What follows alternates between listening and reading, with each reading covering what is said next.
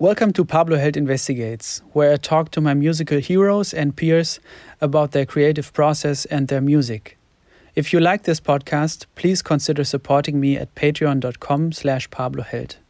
And to keep informed about the interviews, my music and everything else that I'm up to, subscribe to my newsletter at pabloheld.com. Okay, let's start investigating.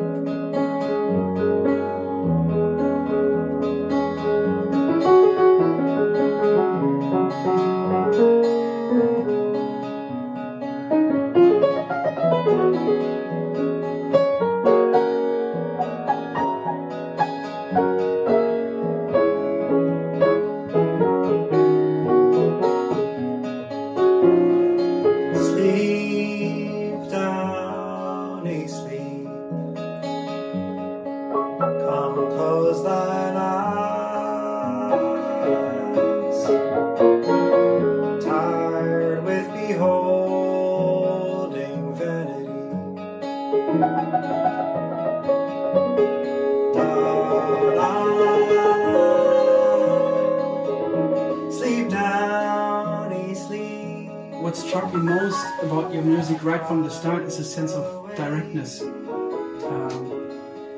every time I see you on video, on a live stream, when I see you now, there's a sense of I'm here, I'm present, and I won't let you wait in a way. Yes. I wonder where that comes from and what your view on it is, being present. That's a very thoughtful question. Man, I don't know. I think that I have no idea. It's like that. I think the very first thing that came into my mind when you said that, I'm just a little bit guessing or free associating, is the world of the traditional Irish music sessions, which was really, because as a teenager, and my whole world was fiddle. That was my almost entire. I did sing in choirs and stuff, like folky choir type things, and with my family, but my own passionate thing was traditional Irish style fiddle, and guitar and banjo came later.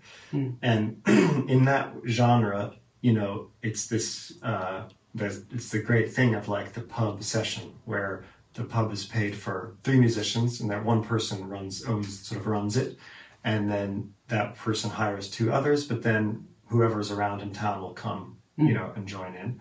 And you can either be, it's a fellow, like sometimes it's professional musician who comes, who's on tour, who comes to play, but it could also just be somebody who's fairly new to the music. That's like the vibe.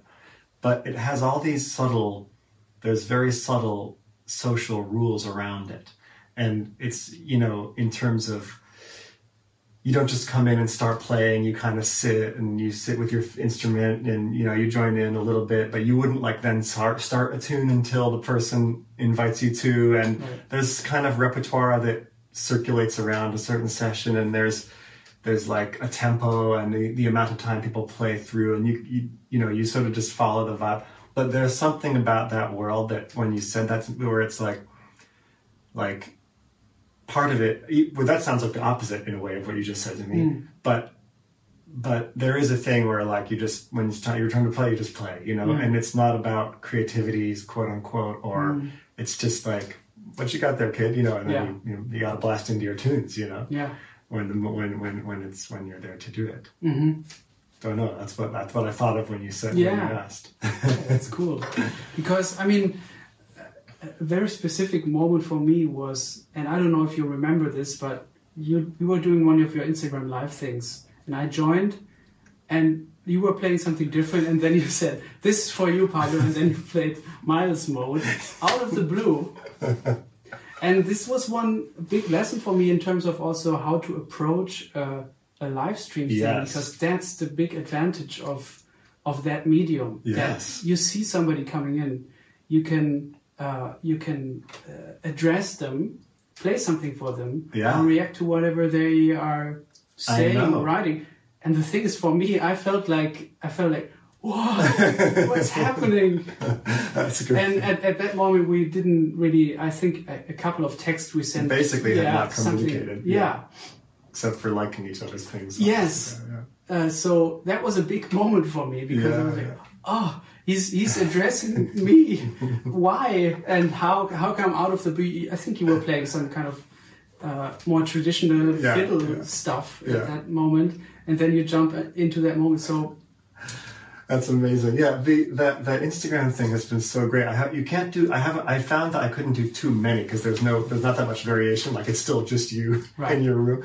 But I know the whole specificity of people's connection through the comments. I wasn't gonna when the lockdown first started and everything last year. I was not really gonna do a live stream, and I would try and support people's buy tickets or send a tip or whatever. But I wasn't watching that many of them, and then.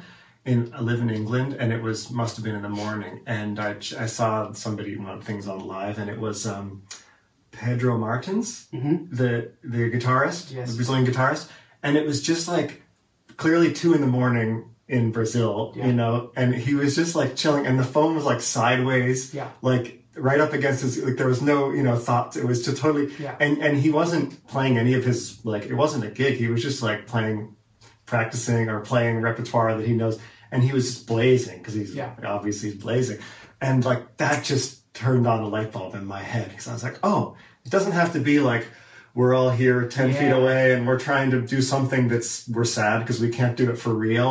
Like it can just be this other thing. Can be casual. Yeah, and then I found that if I just got really close, because also I'm not very good with tech, and so the iPhone within 2 feet sounds great, and farther away gets bad. So like really close, then it felt like, and then the comment thing just became this complete improvisation because people, like whatever people said, and then you had to learn to not look while you're playing, like a song while you're singing. You can look while you're fiddling, but not while you're singing. Yeah. And then it just was like, wow. And it's like, and then it's like, okay, this is a different form. It's not a concert. This is an Instagram show. It's its own thing. Yeah. And those comments I was so thankful for because on the one hand, I think people sometimes felt like they were distracting, but for me, that's my only sense of the outside world while you're playing. I mean, if it goes quiet, it's like the ether. And of course you have to also learn that. Trust and play through that. But improvisation, it was weird, and I thank God I had that ready for you. I'd probably learned it like 2 weeks earlier. Oh yeah? I gotta blast some jazz with Pablo. Yeah, that's what I wanted to ask you actually, because you seem so interested in such a vast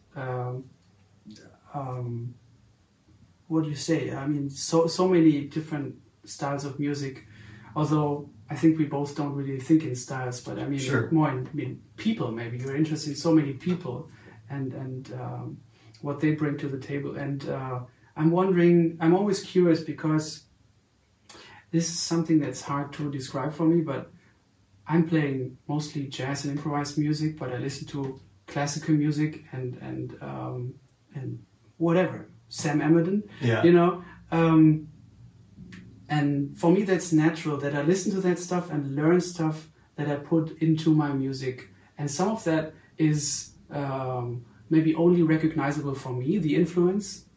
But whenever I think about somebody else, that's a mysterium again for me. Because I see you listening to Don Cherry, and then I listen to Groundhog, and I figure, where is it? I mean, or how does it influence you? Yeah.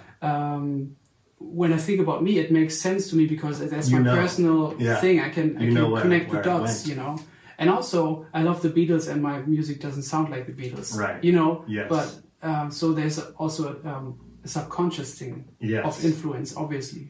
But I'm wondering what your take on it is, and because you're drawn to certain kind of people and very, very intensely. I feel the way I see you talk about them or write about them. So I wonder, what are you looking for in those influences and those people in terms of what you then introduce in your music?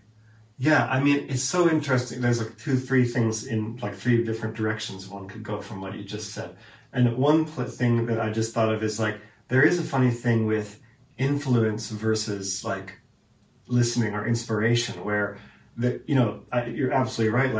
Like there's things that I heard that I didn't even necessarily I didn't even listen to more than once. I just heard like 2 tracks, and yet it made something wake up in my brain, and you could completely hear the influence for the rest of my music in this thing that, like, there was the musician Devendra Banhart.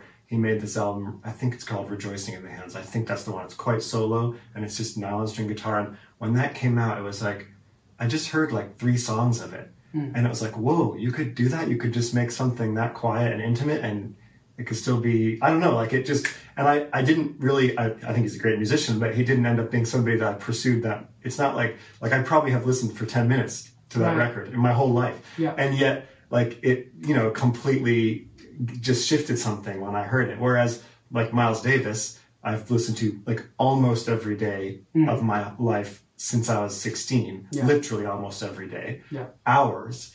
And yet, and of course, as you say, of course the influence is going to be there one way or another, but it's not like it's going to necessarily like be present in like in terms of how an external person would hear the music.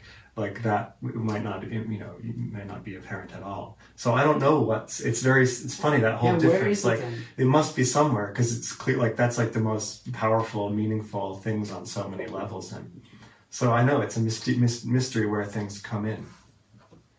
And it's funny. I think that people can influence just like by, like for Miles, it's probably more like how he sustained creativity over the lifetime, maybe, I don't know, but on a minute level in each moment it's different. But somebody like Don Cherry was definitely a direct influence, I think, because of the way that he saw culture and music, and the way that like there's this album called Blue Lake, which this quality was probably present on more of his records, but this is the one where I really heard it, where, you know, in the middle of the show, he just talks about Abdullah Ibrahim, and he plays like 3 of his tunes on piano. And it's like such a beautiful thing that he would just trust that would be, you know, it's not his tune. It's not, you know, he's not a piano player primarily. And yet he's just like, this is my friend. I love this guy's music is so great. I'm going to play some of his tunes now. And just like that, he would trust that him as a person, all this stuff coming through him would come out like as part of his expression. Right. As, you know what I mean? Instead of obsessing over what's his music and what's not his music, and like just that moment of him doing that. And then like all of a sudden straight going into this and then playing like a Balkan folk tune on his trumpet, you know, and like, and then heading that into improv space. Like, so that's a place where, you know, you could definitely look at many places where that would have turned up in my music, like seeing, and just something about the humility of that. But at the same time, it's so him. It's every moment, it's still his personality. You'd never confuse his Abdullah from Abdullah, you know, it still sounds like Don Cherry. It's just like him. So that, you know, there's many zones. I was just struck by that description of his music. And I wonder if I ever thought about it, like, is music really belonging to somebody? You know what I mean? Yes. I mean, because when I think of Coltrane, or, you know, it's definitely his music, but then also maybe it doesn't belong to him. Maybe it's just his offering to the music. You know? Well, it's one of the you know, beautiful things of coming from a traditional music background is you worry a lot less, or the idea of like original music is not really a thing. And so, you know, it's much more, and it's not even interpretation. It's just like tapping into the vibe and trying to, you know, and so all of my heroes before, you know, of traditional music were all fiddle players, and they weren't, some of them did write great tunes, but the main thing was more just their, you know, their playing and their feel, and they're just playing the melody over and over again. They're not even, you know, and yet it's so expressive to each person. And I think when I first started listening to jazz, it was really like just like the ride cymbal that was compelling to me, because that was where it was the same thing. It was like, because harmonic chord changes I couldn't really hear yet, and it was just like the ride cymbal was where I heard just like that person's feel being transmitted into the world through that thing, you know? And that's what the Irish fiddle playing is really like. And so, Yeah. So that whole the when I entered into the world and there's all these ideas of what's a composition, like it all just seems so arbitrary. What was considered, original versus, I don't know, non-original. Mm-hmm. Yeah. Can you tell me more about that tradition and how it gets transported or taught over generations? Because a lot of the songs you play, I don't really know much about them or anything at all, like really, but they seem very old. Yeah. But in the best way possible, like they seem eternal. Yeah. Or they do have that quality. A lot of the traditional songs. Yeah. I mean, it's a real mystery, how they come about in terms of the content. I mean, I think somebody writes something and then they teach it, and that person forgets it and changes the second verse, and then it grows. And that's the whole folk process thing. But I mean, one of the weird things about traditional music is there is this fact about it, which is it sounds so old, and these melodies are old, and they're strong because they're old. They've been, hammered into this beautiful shapes, and the stories and what people are singing about is so intense and internal and deep, and again has also been chiseled in this similar kind of way. But it's also funny that because in our ears culturally, what we hear as sort of traditional is often very arbitrary and is often kind of new, like acoustic guitar in folk music. I'm not a historian, but is my understanding of in America is that it's like kind of pretty much 20th century. It really wasn't being used before. Like maybe in the late 1800s it started to happen. Before it was all banjo. And so our standard idea of like somebody strumming a guitar was like, because that was when those recordings in the 20s were made. But I think when that was happening, that was like some weird new innovative stuff. Yeah. And so like, oh, he's strumming the guitar. That sounds amazing. Like I was always picking it or whatever.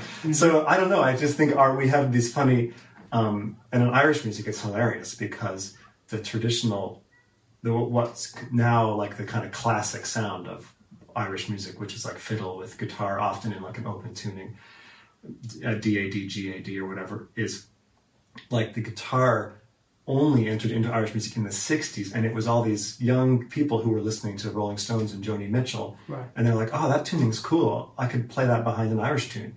And it was, and they were rediscovering Irish folk music coming from rock and roll and blues and stuff.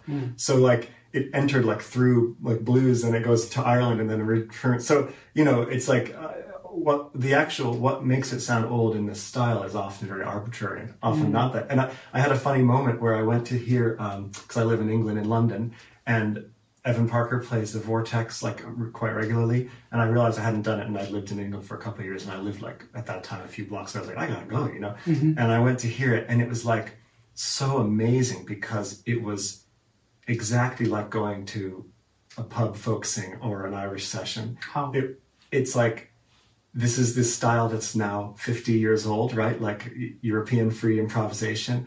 They were playing, it was like going to a session. There were clearly set stuff around what was going to happen musically. They're improvising, of course, but it's like really within a style, right? And they're playing their music. It's their music. This is the music of the Vortex. This is the traditional music of Vortex Jazz Bar.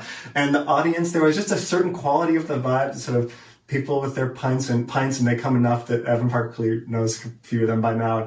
It's just literally like being at the Friday night Irish session on the Lower East Side of New York, where there's the regulars who are always there, and you're playing your tunes, and and it's like it's a kind of a 50-year-old style. I mean, it would the version of it from the 19th century would be unrecognizable now. So it's like it was like, man, like I met it. This is the same. Like it's so amazing.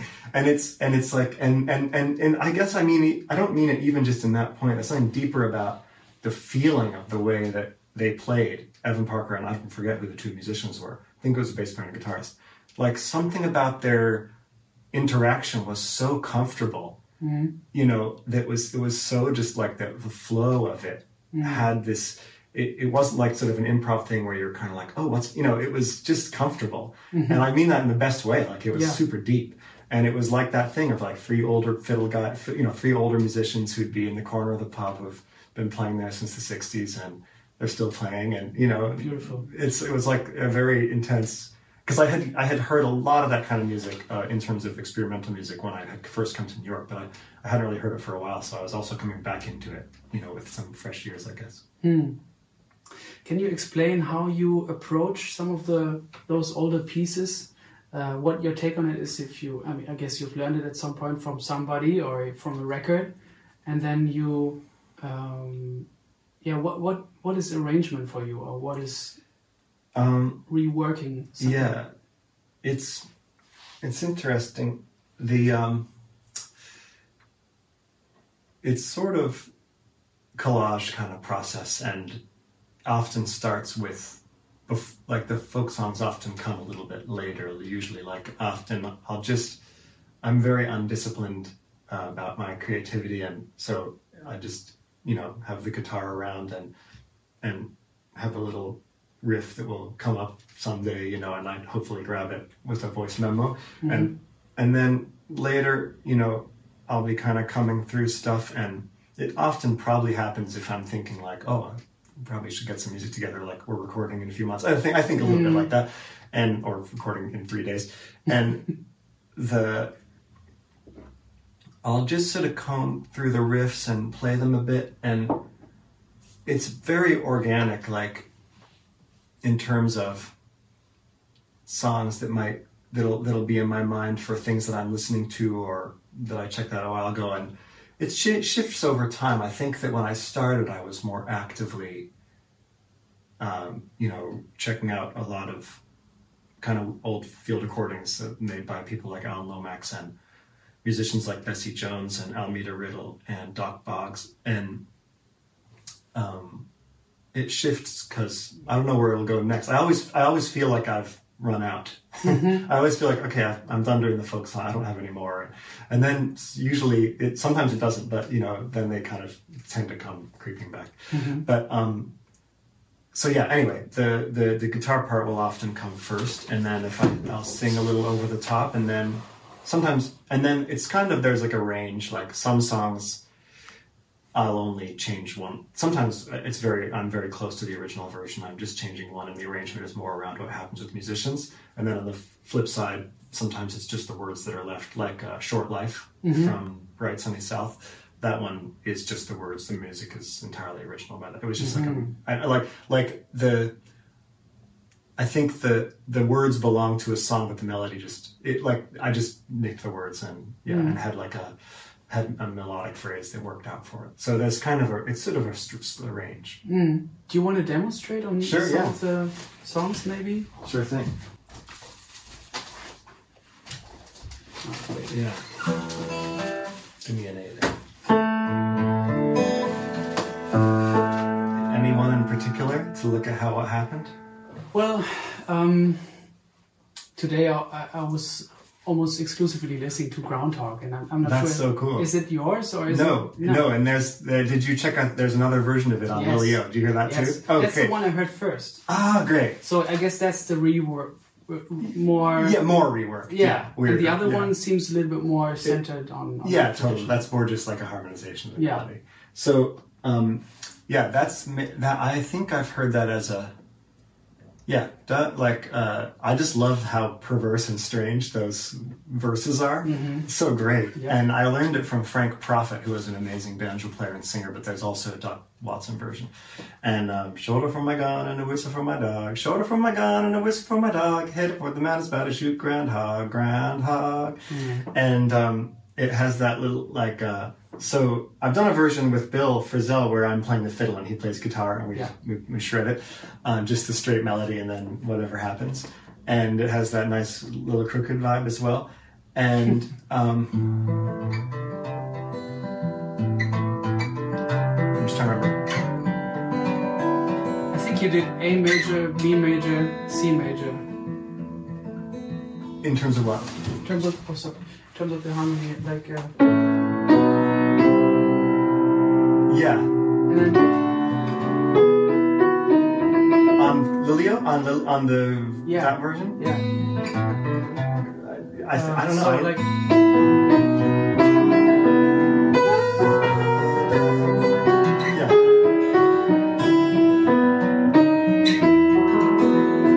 Yeah, totally. That's it.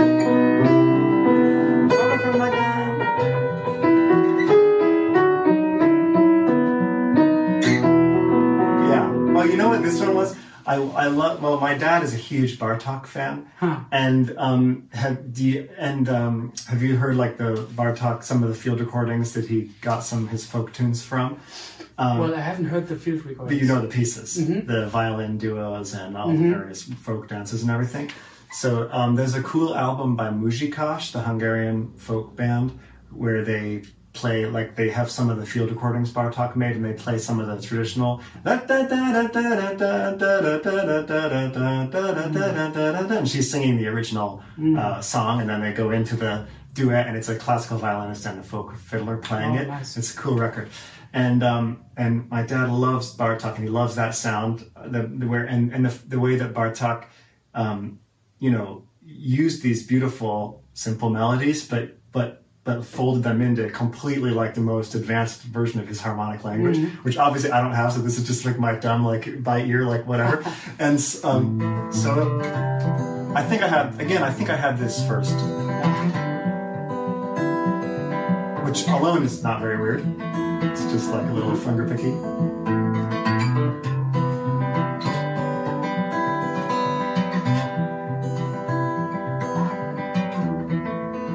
And then I just tried to find different places to sing it from, see what happened. Shoulder from my gun and a whistle from my dog. Shoulder from my gun and a whistle from my dog. Headed for the line, it's about to shoot groundhog, groundhog.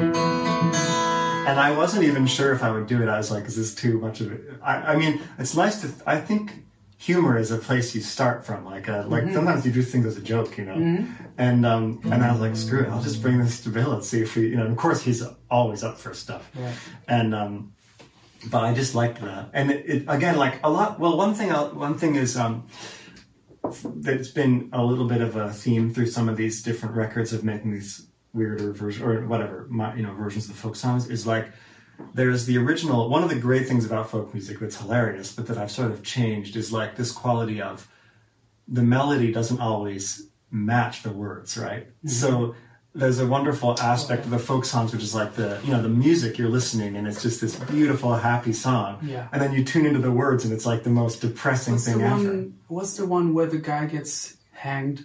On my records? Yes. I listened to it yesterday or the day before. Oh, Lily-O? Could be the Lily-O. long ballad? I think it's a long ballad where somebody is about to hang on the... Yeah. Gallows. Gallows, yeah. And gallows is also in the lyrics. I'm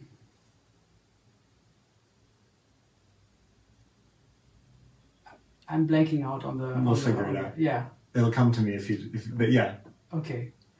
That's one example of that, where it felt like, wow, this music is so beautiful, but it's the music is about the guy who's being completely. And so something that I have sometimes tried to do on the records is like, sometimes I go along with that whole thing, like it's still very sweet, as you just said, but sometimes I've tried to create a musical atmosphere that to me like matches a little more the world of the lyrics. So, for example, this song is so sort of perverse, like along came Granny a-walking on a cane, along came Granny a-walking on a cane, I swear she'd eat them groundhog brains, groundhog, it's just so weird and great.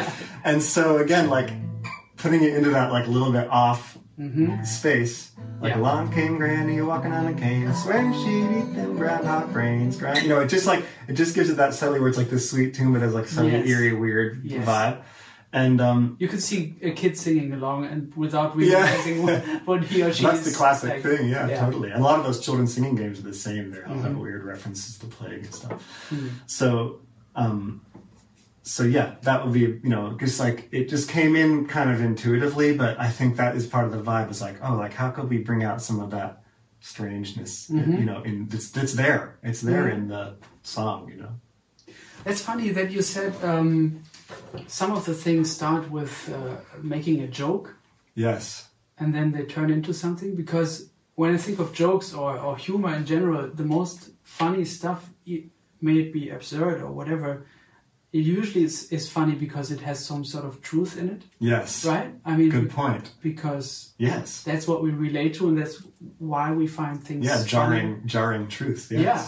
So I guess that's the thing that maybe then keeps you on creating. No, I was thinking about this a couple of days ago. I wonder I'll have to think about why this popped back into my head, because I used to think about it where so many things that have become deep things that I just love, or things that I do, kind of started as things I found funny, which is, like, I was like, that's ridiculous. Like even old time music, because from the perspective of, from outside folk music, this is one thing. So like, on the one hand, genre is a kind of stupid thing, and when it's used to separate things in the CD store, it's terrible. But obviously, musical languages are very real, right? And like, if somebody walks into an Irish session, for example, they might enjoy it, but it'll probably sound pretty much all the same to them. It's like all in D major and at the same tempo, and and yet to somebody whose like life is is traditional Irish music, they'll be hearing like references to a fiddle style of a certain region, and they'll have super strong opinions on the interpretation that somebody walking into the room. It's for me, when I listen to classical music, which I love and I've encountered in different ways, but like I wouldn't have a strong response really to the way it was played compared to to you or somebody who's dealt with that music on a really intricate level. So these fiddle styles are so different from each other, right? From when you're within the universe. Right. Like when I was a teenager, I would never have dreamed that I would play old time music, because it was like, I play Irish music. You can't play both. Like, you can't do both. You can't do that. Yeah, it's impossible. Like nobody's ever done that. Like, you can, and now of course many people do it, because it was just that nobody had really spent the time, had not worried about it, and just taken the time to learn each style as two distinct things. But when I was a teenager, it was like super rare to hear a fiddler that could play truly, with integrity. And I still, in my heart of hearts, do not consider myself an old-time fiddle player. I would consider myself an Irish fiddler, which now might be a distinction that from the outside seems absurd. I don't know, like Joni Mitchell saying, I'm just a painter, it's like, it's like, for her, that's probably a real feeling for her, right? Like, because that's what her thing was as a child, that's what her identity was. And so anyway, so for me as a teenager, the Irish style is very, ornate and delicate, and it's really rhythmic, but it's very ornate, and and the harmonies are very modal and ambiguous. Like the backing style is often in open tuning, and it's really open. And old time music is like, comparatively from my ears, which were these sort of traditional Irish ears, it was like really scratchy, and I just kind of found it funny. Like I just thought it was like kind of funny. It was just like scratchy and weird and out of tune, and like meanwhile the guitar player is not even paying attention to the chords of the tune. They're just playing 1, 4, 5 no matter what. Like, this is ridiculous, and it was sort of condescending opinion, right? But again, what you just said, the fact that I found it funny was like, because I think that's the part of me that was like uncomfortable with, like, what's this presenting to me? Yeah. And it was the same when I first heard free jazz. Like, that's ridiculous. People just playing noises. That's the most silliest thing I ever heard. Yeah. Like, I literally found it hilarious. Yeah. And yet, again, like what you're saying is true. And again, like, yeah, it's like so many things. Or Prince, I just thought, oh, that's cheesy. It's silly. I thought it was sort of humorous, And then, of course, like, you realize it's like the deepest music of all time. And on the one hand, you could chastise somebody for finding things being, because it's arguably derisive, right? Like I was sort of making fun of it when I first heard it. And yet again, like, it's because some of it got under my skin. I was like, what is that? What's that feeling? It's a strange feeling. And it's like a defense. You respond by laughing. Absolutely. Yeah. But it's not a bad thing. It's kind of a beautiful moment, because it's like you're. It's one way of dealing with insecurity or something new. Yes. I think we also do that in horror movies. Like, totally. Where, like, in the slasher moments, totally, one response is like, what? Yeah, because otherwise you'd run out screaming. Yes. Oh, yeah. And so laughter is a deep thing that we have to, I guess, follow when it happens. Yeah. Right? And see what it stands for. Yeah. Definitely. And it's important in music. Like, there has to be that humorous element, and it's hard when it's not. It sort of stays there somehow. But was it something that you had to allow yourself to have a humorous element in your music? I don't know. I think it came out pretty accidentally, but I don't know. I think it was that in terms of, for me and my own thing, like that, I think part of that was I performed from a fairly young age, and didn't really, like, from like age 7 would perform my family, or then when I was playing fiddle, I had a band in high school playing folk music, and we played gigs and stuff. And so I think when I was in my early 20s, which is around when I started doing the folk songs stuff, like, it was sort of like, oh my God, you're on stage in front of people. This is so weird. And I had done it since such a young age and never questioned it. Right. And it just seemed it just suddenly seemed like such a weird ritual to be standing there and all these people are looking at you. It's kind of terrifying and weird at that time all of a sudden. But it also, one response to it was to kind of just poke at the corners of it. Mm-hmm. Yeah. Did you ever address it in front of an audience? Like, isn't this weird what we're doing? I never said it, but I think some of my behavior at concerts was reflective of, trying to just kind of, be in that, like, just sort of figure out what was going on in that zone. I found your announcements hilarious on the tiny desk thing. Oh, yeah. Where you tell the story about the fuzzy donkey. Yes, that was a true dream. Was it really? Yeah, because it felt like in that moment to me, it felt like you were making it up on the spot. That's good. That's what it's supposed to feel like. Yeah, but also you introduced a vibe, which then I felt like the musicians you played with, yes, incredible musicians, they were inspired by that. Yeah. And it's so much more than just saying, especially the next song is called blah, blah, blah. Well, that's also because I came again also from the sort of folk festival mode of, you sort of, it's almost like a more, you rigorously announce in advance, I learned this next song is from this, and this is what maybe where it's from, or how I had the idea. And you just repeatedly hearing that. And so I just got tired of that. Yeah. Yeah. My favorite thing, my proudest moment was that I really surprised Bill. He kind of jumps. Yes, totally. Can you describe your relationship to him? It's like, and I'm so thankful because the first place I heard you was your podcast interview, and that's how I found your podcast. Oh yeah, cool. And I loved your interview with him, and I learned new things in it that I hadn't known, and I'm a total Bill nerd to the extreme degree. So that's saying something. Cool. I've read all the interviews. I check them all out, and so I think we have to get into your nerdism about it. Yeah, definitely. Yeah. So.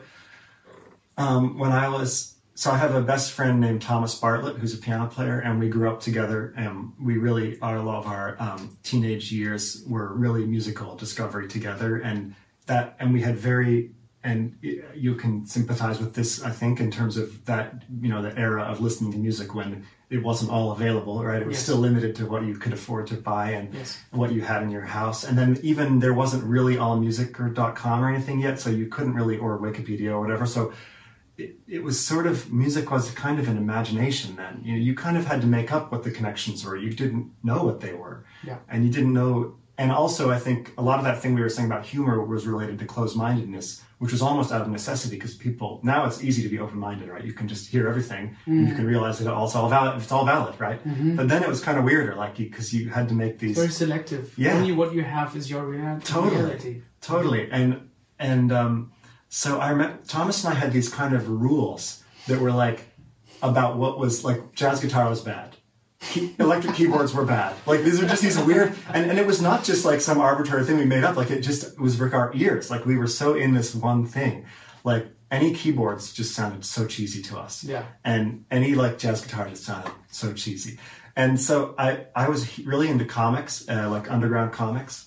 And I remember seeing repeatedly, I would see on the CD store on the wall, the Gone Just Like a Train cover, which is Jim Woodring and Frank, which was one of my favorite comics. I should buy that. I was oh no, but it's jazz. I was who is this guy? He's a jazz guitarist. Oh, I can't do that. Yeah. That's awful. The jazz guitarist is evil. It's in that category. And so Thomas went to London for a year. And he went to study piano, and he went to tons of concerts. Classical piano? Yeah. Uh-huh. And he studied, and he went to tons of concerts the whole year. And in Brattleboro, nobody would really come play. So it was even more of a fantasy world because it was just pictures on CDs. And I really remember him emailing me. He's like, I saw Bill Frisell. It's incredible. It's safe. It's not jazz. It's not jazz guitar. It's not jazz. It's fine. And it was because it was gone. It was Good Dog Happy Man. Mm-hmm. And I think he sent me a few tracks. We were sending mini discs back and forth of music we were discovering. Oh, cool. And then discussing it over email. And he sent me a mini disc with a few tracks, and I must have gone out and bought that CD. And it was just like it was like hearing the music you'd been imagining in your head for years. That like, and I'm so thankful that I couldn't go look everybody up, because these guys just appeared out of, we didn't know who Jim Keltner was, you know, we didn't know who Bill Frisell, we didn't know who the musicians were, and so to us it was just like magic. It was like we didn't, because they were playing in a way that we could, with our folk ears, we could connect to. Grasp, yeah. And yet it was beyond, right? It was way beyond, and it was improvisation, and it was playing, and yet it was like just playing these really simple melodies.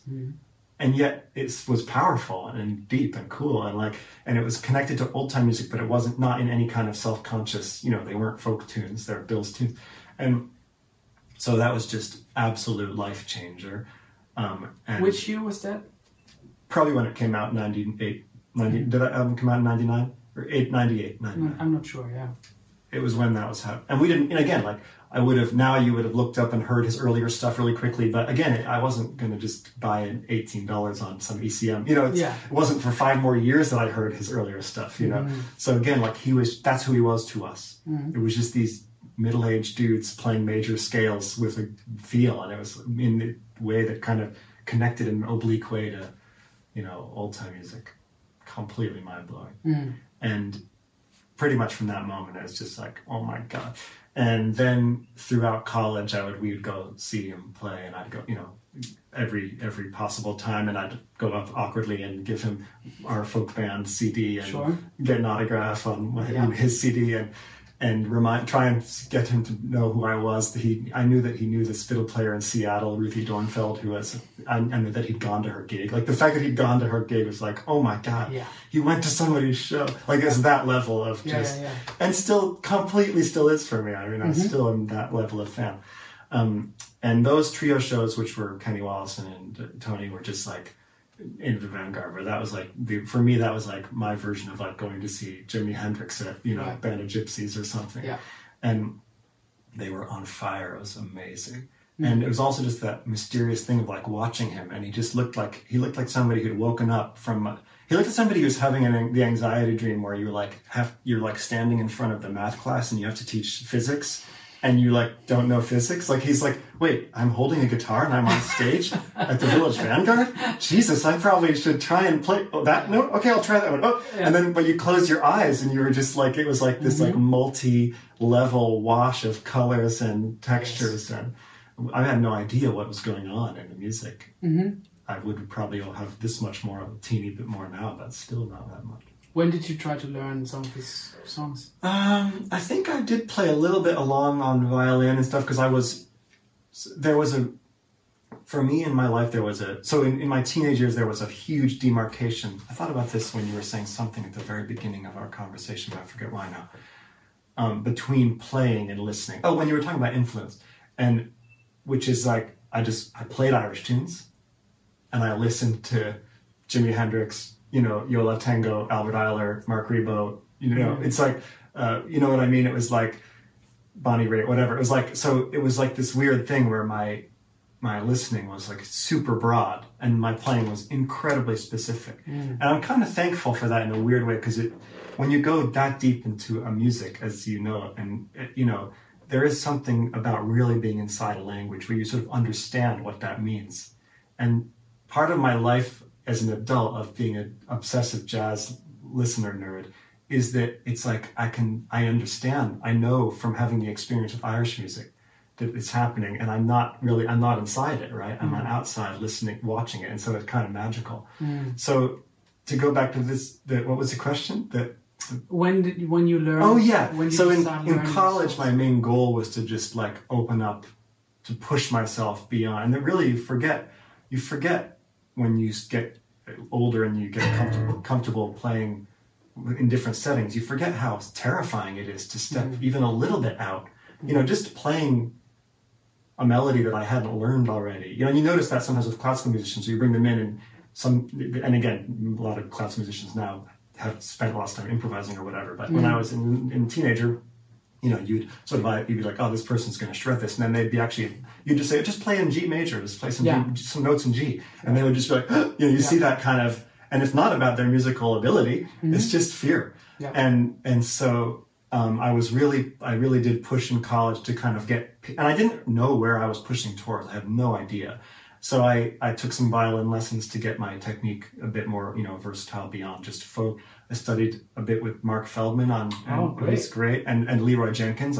First I did a year with Leroy around improvisation, which was really wonderful and amazing. And then I did a year with Mark Feldman for more which was jazz, but also he was kind of just a really good classical violin teacher, the best I ever had.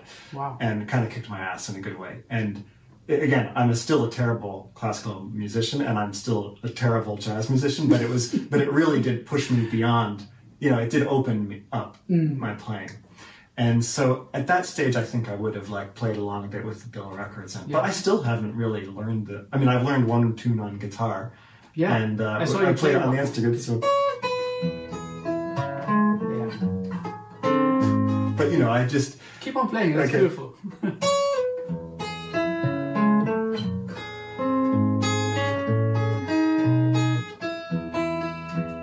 That one, and then.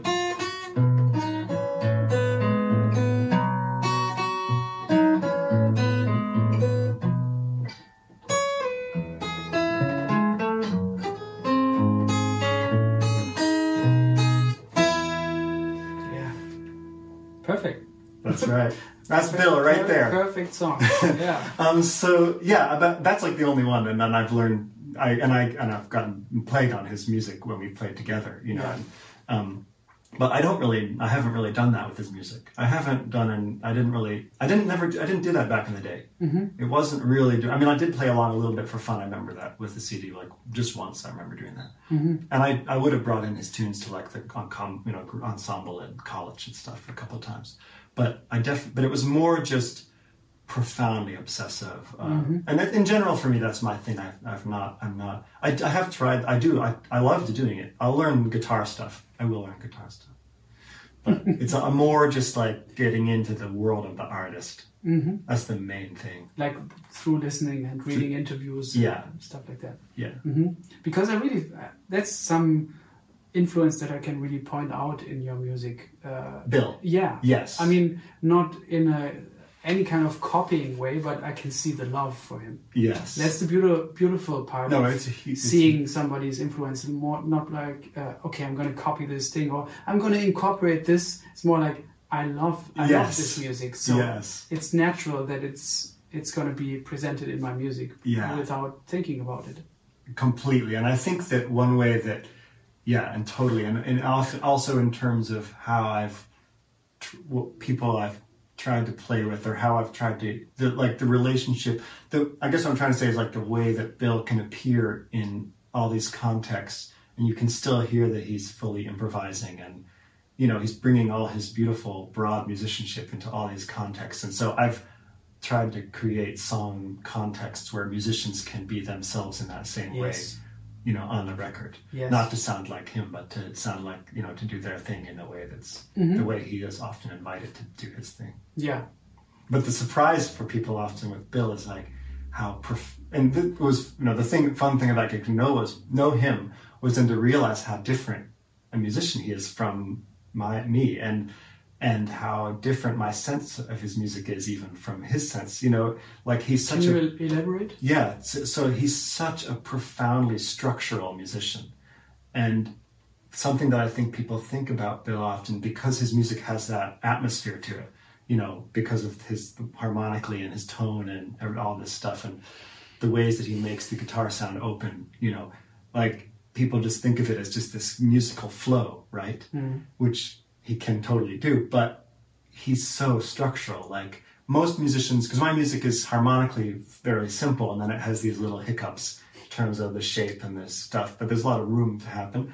And people like Shahzada Smiley or Thomas, or people, who I play with, they don't make charts really. It's just it's kind of D tonality, and then something happens a lot, and they just kind of flow. But Bill rocked up having written scores of my guitar parts, handwritten score of what my, so that he could really understand what I was doing and then do his thing. And whether he really needed to do that or not, I don't know. I mean, I've done times where I throw stuff at him and he sounds just as good. So, Yeah. but that did kind of wake something up. It's like, man, this is like this insane musician who's such a hero to people. And he's doing the craziest level of detailed homework to play on this music that, Yes. that somebody could totally justifiably just come in and, blast away on, And I'm not, that's totally, like Shahzad, I would never want him to make a chart of my stuff because the whole point of him is different. But it's just interesting with Bill, like people don't always see that, I think. And I've been in situations sometimes where people are like, yeah, just play here, like just do something. And it's like, because they sort of have that thing, but it's like, no, that happens in a really specific context, that thing where he just unleashes. Yeah. That's very specific. And he'll do it here too, but it's like, it's not just going to happen. It's not like, oh, do it. It's like, because he really wants to learn the music he's playing. He wants to understand the skeleton of it. And Mark Ribot is the same way, even though they're very, really different players, but it's the same thing where he really wants to, and then he'll just blast, but it's like, he wants to see and it's not just a chart. It's not just chords. That's what's interesting about it. It's like the armature of the music. Like, what is it? That's cool. I can relate to that. I think I'm... In your listening or for yourself? In your listening to Bill or in your own music? Both. I could see that in Bill, but also I can relate to it myself. Sometimes when I feel I have too little information, I feel like limited a little bit. And if I know more, then I have choices of how to approach it, and to how to what to see in it, or I don't know. Sometimes if I'm handed a piano chart with just chords, I feel like there's a melody and there's a bass part, and I want to know about this. Of course, I could learn it by ear, which I like to do. But if you hand me a chart, just give me all the information, then I can see what I would like to approach it, Yeah. But how did you then get to meet him for the first time? I guess it was very organic when it happened, but it was also just me. It's like carrying this person's conception of this person in your heart so long, and just like it's like a radar. It was like my Bill Frisell radar. I fully will admit that, because it's just, it's so again, like I'd be that guy. I'd go up and say hi after, and then I just really wanted to connect with people who were doing improvised music when I came to New York. And again, I didn't know what my role would be in it. And so I was playing like fiddle, and I played with people trying to get together, just, offering to get together to improvise with musicians in Brooklyn and stuff, and found some wonderful musicians in different zones. I played fiddle with this group called Stars Like Fleas that was really amazing, wonderful, kind of experimental indie rock band in the mid-2000s, and I was so lucky and excited to play with them. I mostly just played fiddle, but it was like it was songs, but then it would go into improvisation, and it was like just my dream of what I would, and it really influenced my own music later. And their drummer is Ryan Sawyer, who plays on one of my favorite recent albums, which is the Matana Roberts Coin Chapter 4. I don't know that. Oh my God, it's incredible. Okay. One top, like, we have to write all these things. Yes, totally, afterwards. Exactly, and totally. And it's very deep record dealing with her ancestry and all these different corners of American music and folk music. And it has Ryan playing free jazz drums, but then it has like messed up great old time fiddle and Matana reading from these old diaries. Like it's a really profound album. Anyway, so I was playing with Ryan a bit. And then through Thomas, I met Shahzad Ismaili, and he had come to New York fairly recently. And we struck up a friendship. I asked him for guitar lessons, and he offered to barter for banjo lessons. So we would do 20 minutes of him showing me some chord exercises or something, and me giving him a clavier banjo lesson. And then we started adding 20 minutes of improvisation as a duo at the end, just for fun. And he's a really incredible improviser and very inspiring. He would give us like very creative stuff that you do, I'm sure, as well, like thinking of little stories to tell, and we had to keep the story in our head and play it or whatever, or different conceptual ideas. And then we had this game where no matter how much time we had, we would get together to play. So he would have like he would finish a sound check, and he would have I only have 1 minute. And so we would drive to his house. He would double park outside the street. We'd go into his apartment, we'd play 1 minute of free improvisation. Then he'd go back to his gig. Great. And so he was very inspiring. And he was playing with Eyvind Kang, who was somebody else I loved both through the quartet album with Bill and also some of the stuff he was doing on his own. He made an album called Live Low to the Earth in the Iron Age, which is a drone record, and really beautiful. And I was searching for violin players because, jazz violin is not like my favorite sound. So I was searching for players who brought something. Is it off limits? Yeah, but it's still against one of the last things. Yeah. That's still, you sent me how do you pronounce his name? Zbigniew Seifert. Oh my God, that's so good. You got to get me the rest of him. I remember Mark Feldman telling me about him, and I checked some stuff out. It definitely would not have been my sound, but I even then would have respected him. That's great. No, nothing's in the bad basket yet. But if anything comes close, it's jazz violin. But then people like Charlie Burnham. There were just a few people that I was able to find that broke past that sound and did something with it. One of them is Charlie Burnham. And one of them, especially he played, and then one of them is and Eyvind and a couple other people.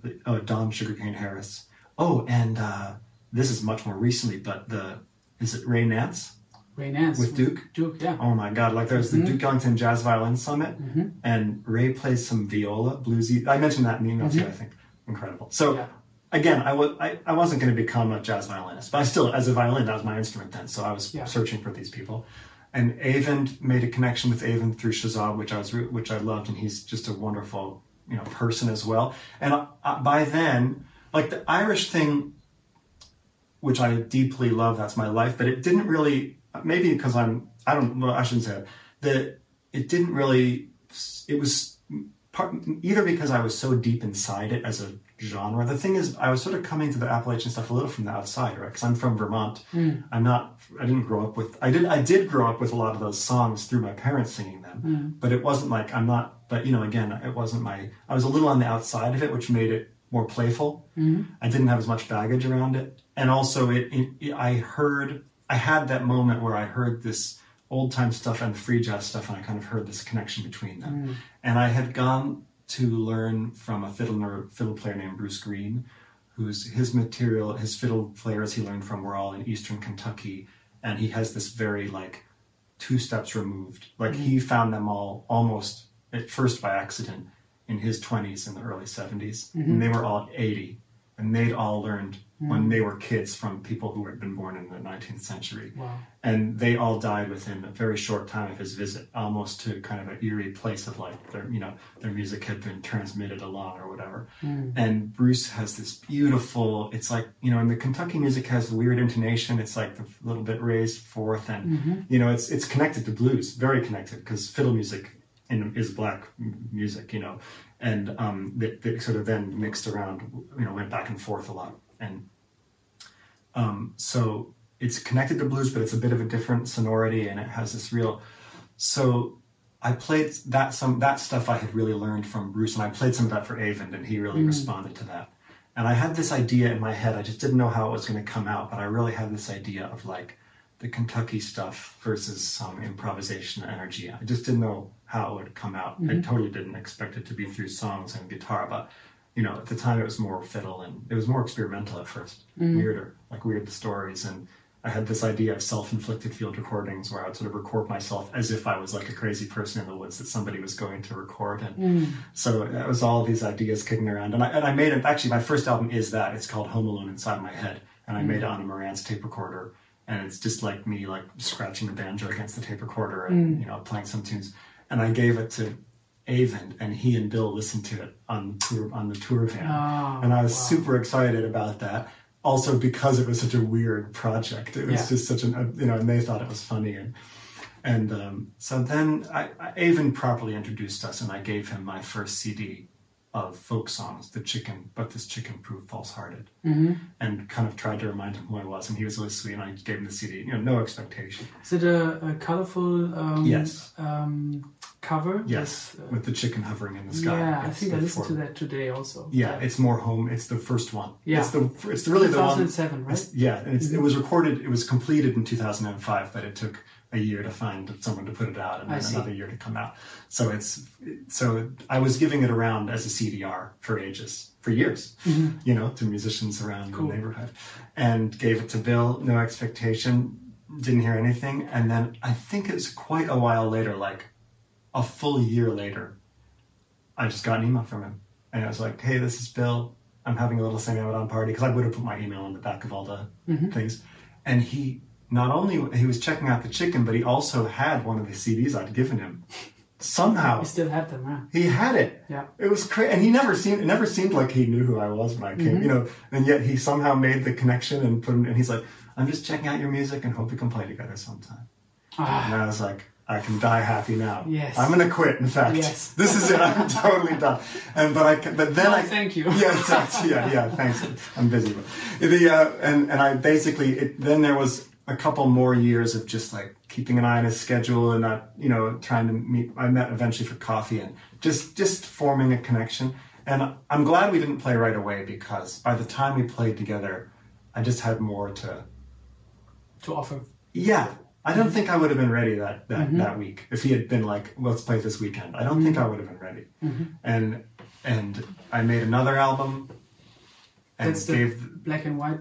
All Is Well, where I'm shirtless. Oh yeah, yeah. And then I think I'd even made the third one by the time we played together. But I gave him that one, All Is Well, and again, just on a CDR. Like I would just make sure to try to, you know, give him this music, and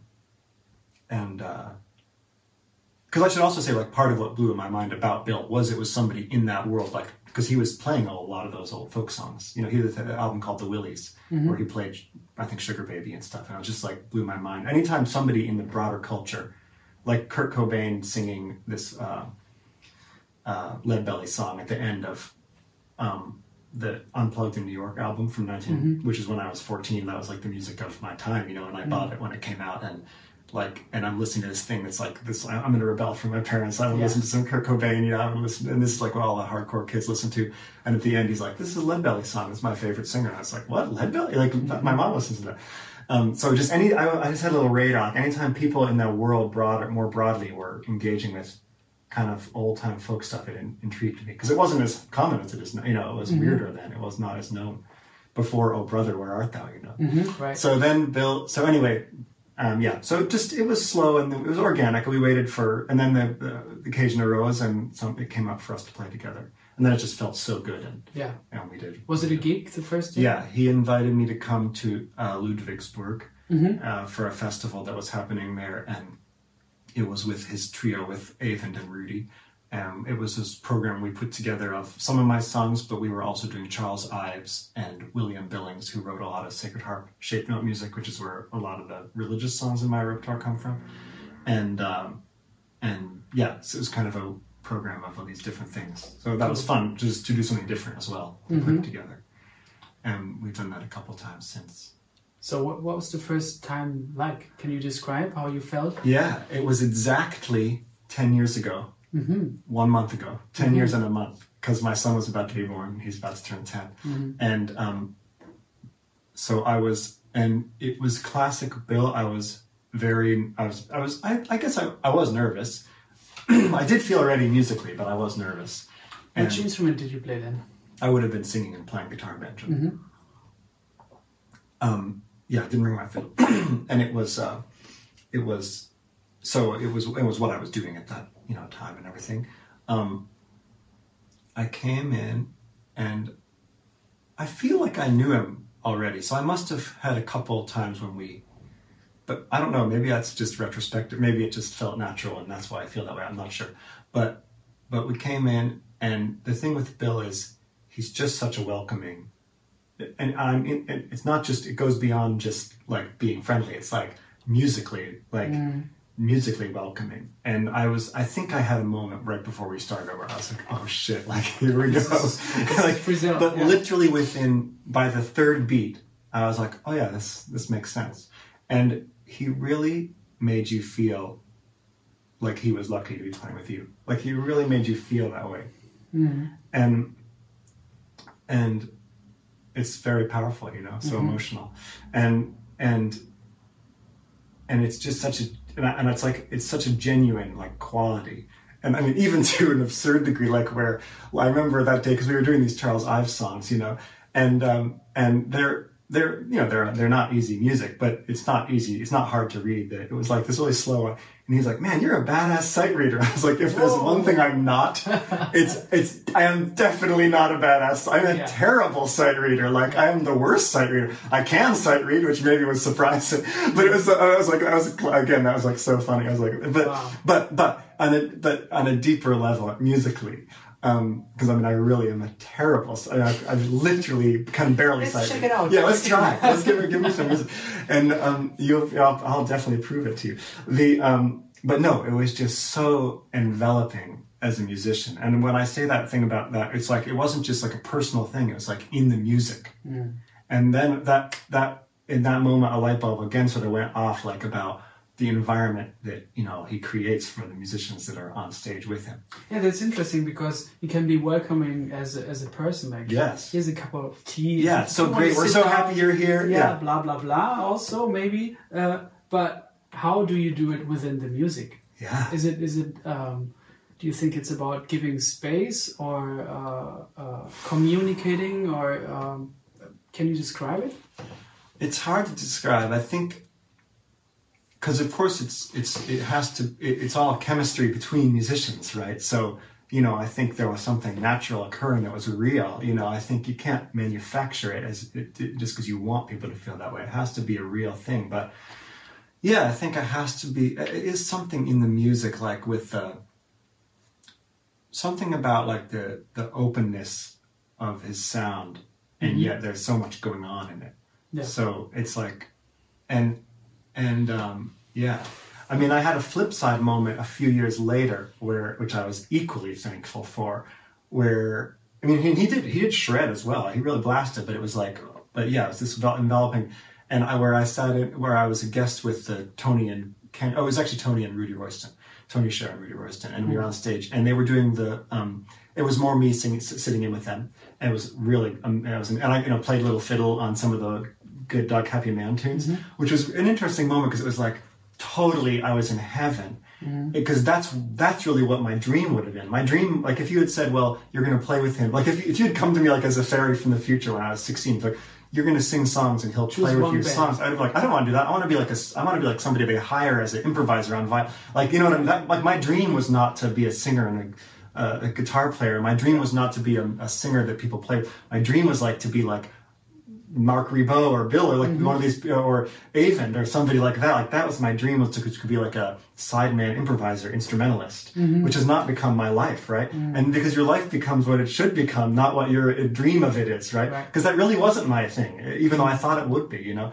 And so playing the fiddle on that tune was funny because it was like, this is it. This is the actual dream. Yeah. And yet, and I'm playing fine, I'm shredding away, I'm having a great time, but like, this isn't what it was really, you know, the other, like, this other music that I've made is why the connection has happened. And it's this other music that's the real, you know what I mean? It was kind of a funny moment of like, you have it's like your dreams are not what you think they're going to be or something. It's something else. But in that same show, and I don't know if Bill will listen to this and disagree, I don't know, but but we got into a tune and he just let it rip. And it's like he forgot that he's a nice person. And I was like, I do not deserve to be on stage right now. And I was so excited to have that feeling too. Because I almost like when he did, he kind of went back to, he was just ripping, man. He was just like going mental. And it was like, yes, he's doing it. Like he's forgotten that he's the nice guy. And now he's just it was so great. And I was like equally thankful for that moment as well, you know. And he almost, after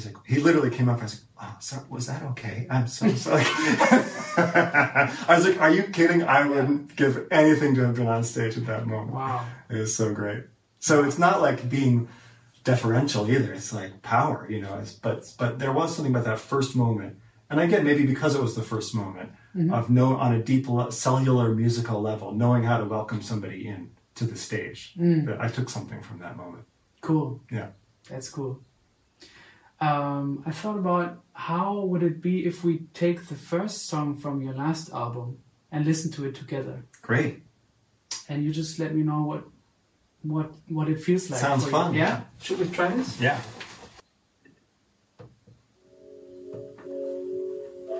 We're gonna do this soundwise like this. All good. Yeah? So should I like jazz talk through it or wait? Whatever you feel like. Whatever you feel like.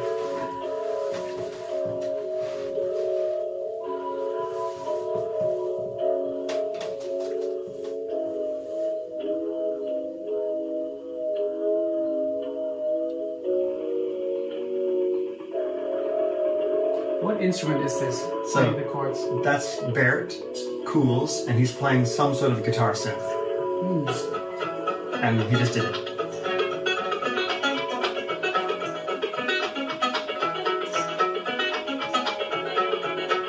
And that's my little banjo riff. And I can play after. I have the voice memo that I made at the sound check where I came up with that. Oh, great. Which then became a little bit of a model for this track. And Chris was playing drums, but at the sound check, Chris was sound checking his synth. And I just played this riff over the top.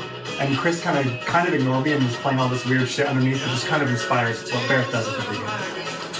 I'm very curious where you feel the beat. Two. Here? Yeah. The only thing that throws me off It's the drum. It's the drums. Yeah, because I always feel like, okay, the snare, Right. is it really there? Right. And then I tried to listen to it the other way. I was like, I can't do it. It doesn't make sense to me. Totally. I have to stay with how it felt. Totally. It feels natural.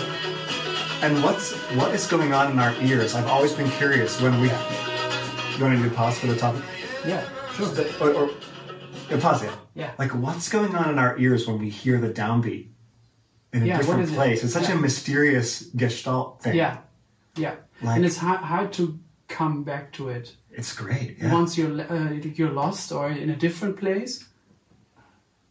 There's I mean- a Nick Drake song that I've never, ever been able to figure out where he thinks that which is the downbeat. Which one? I'll be able to find it. We'll play it. Let's play it next. Okay, cool. And you can all play it with no bias, and you can tell me where you think Yes. it is. But it's such a mysterious, like, what is that shift like when you, what is your brain doing when you, and it's because you say it's so powerful, like when you hear stuff. There's times when this song comes on the radio, and it sounds so amazing. Yeah. And then you realize you've just had the downbeat in the wrong place. And it's like, when you switch, it doesn't sound good anymore. Yes, absolutely. Absolutely.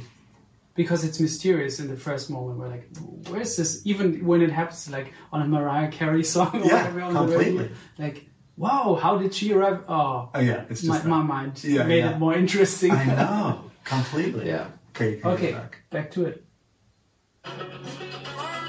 And again, we can talk after.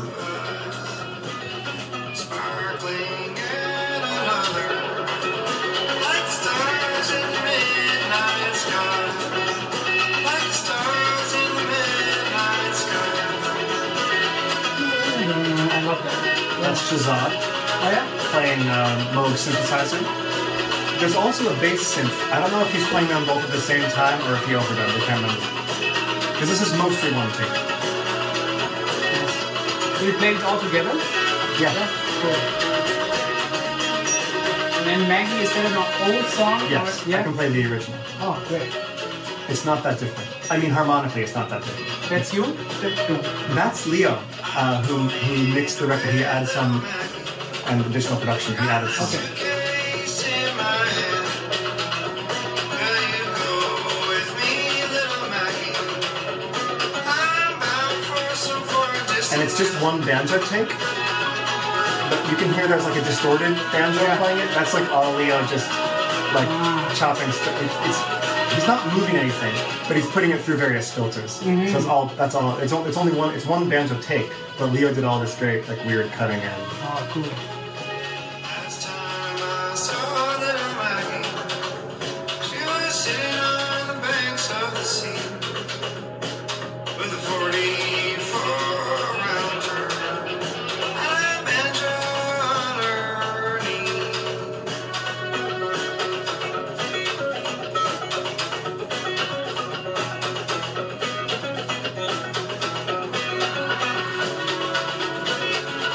record for the car.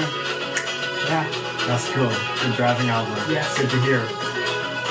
Driving albums, dishwashing albums, Right? dinner, obviously, Yeah. eating dinner Sure. albums. Sure. Walking around albums also. Train albums. True. Train albums, that's a special one. Sunny. What's the name? That album where Groundhog is on. Bright Sunny South. Yeah, I always want to say Bright Side Love, but yeah, I listened to it on the train like 2 days ago. 2 times on the way to where I was going and 1 time on the way back. Wonderful. I'm so honored to hear that.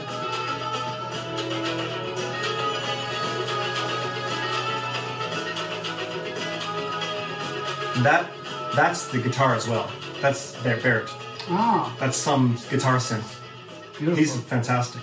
And that's all the same take. That's great. I love when you find sounds that don't sound like the actual instrument. Yeah. And so they transcend what your ear can grasp right away. And that's another weird ear gestalt thing is like how, that I've been thinking about lately, is like how differently we hear stuff based on what we expect the instrument to do. Yes. It's so weird. Like when you'll hear something you're like, that's insane. And then you realize, oh, it wasn't a saxophone, it was a keyboard. Mm-hmm. That's good. Like it's not like a judgment thing. It's like a weird ear thing. Yeah. Because it's even with voices, like if hear a voice, and if you think it's a male voice, it sounds high. And if you think it's a female voice, it sounds low. It's like those weird. It's true. Expectations. It puts it into context right away and then already puts a stamp on it. Yeah.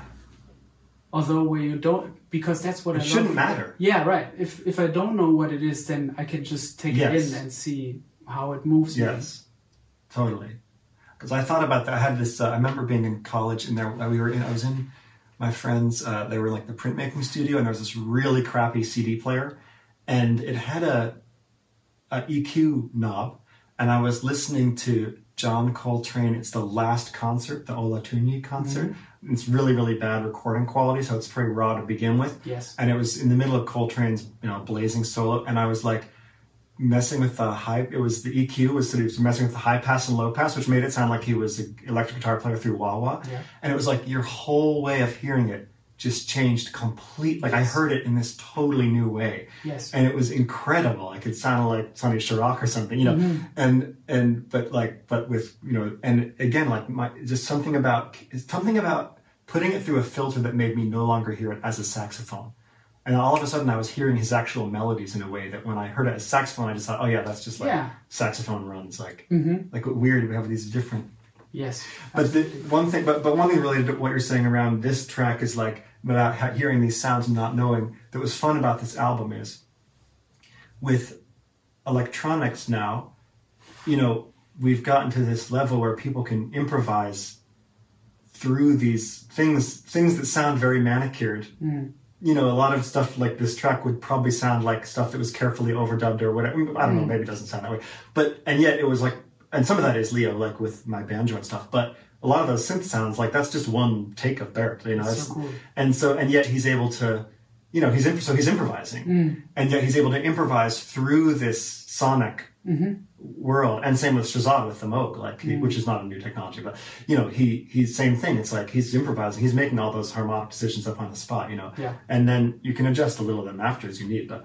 Again, like it's sonically, like the ability to sort of sonically, which is of course a challenge in our world now, because when you listen to stuff from the 70s, you can hear the effort, I think, right, yeah. in a lot of those electronic textures. Sometimes, right? Totally. Mm-hmm. So it's harder now to kind of access that space, maybe. I don't know. But this was an album where, working with those guys, people was able to sort of like explore that space in a improvising capacity. Cool. And this album is very much the kind of fullest possibly, maybe the full, well, it's not, all albums are like this in different ways, but of mine, which is like being very careful or very, organic and close with the choice of people, but extremely open.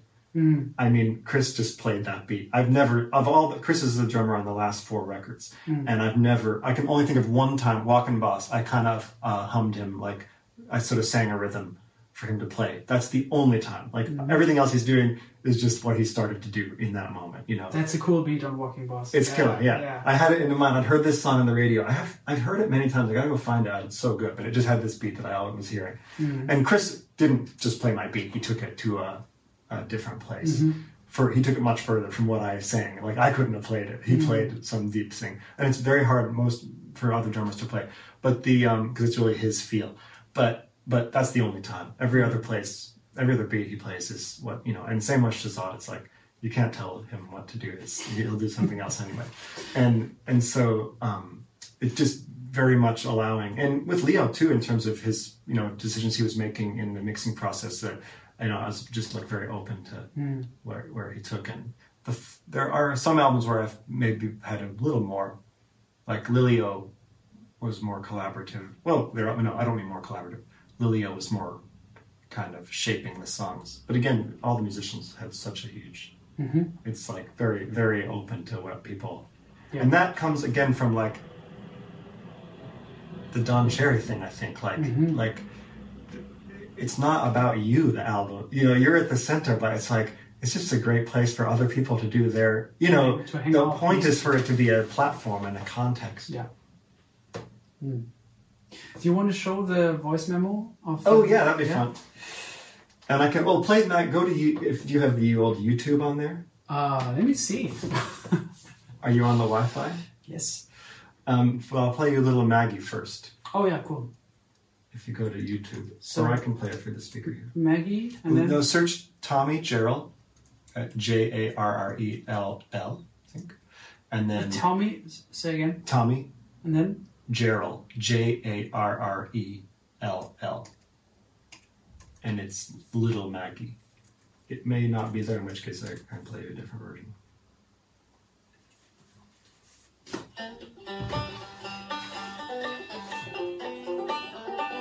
Ooh, yeah. That's it? Yeah.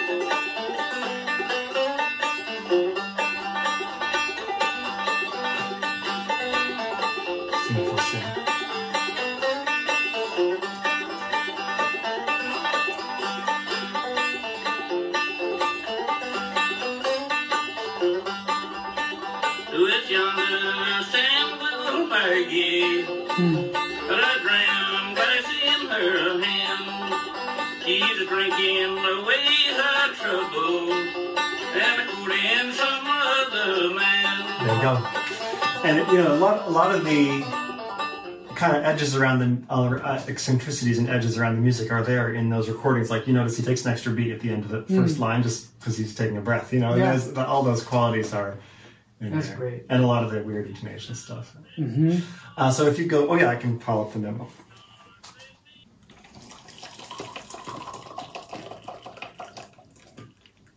How's the tea for you? Is it Delicious, fine? yes.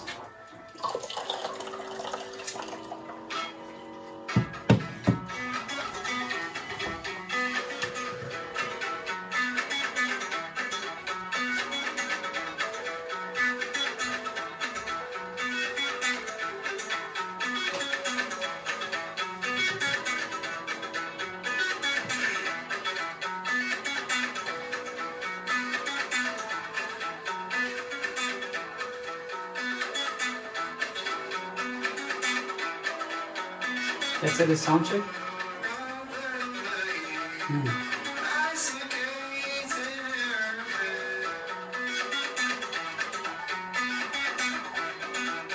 It's great. That's all I remember of the song. So it's just, it's just like, thank God for the voice memo app. Yeah. Just like grabbing it in that moment and what Chris happened to be up to and grew it. We grew it from there. Do you want to show me that Nick Drake song? Yeah, totally. It's on Pink Moon. Here, I'll find it. Oh, yeah. I have it. Nope. Next one. That one. I love that track. Next one. Harvest Street.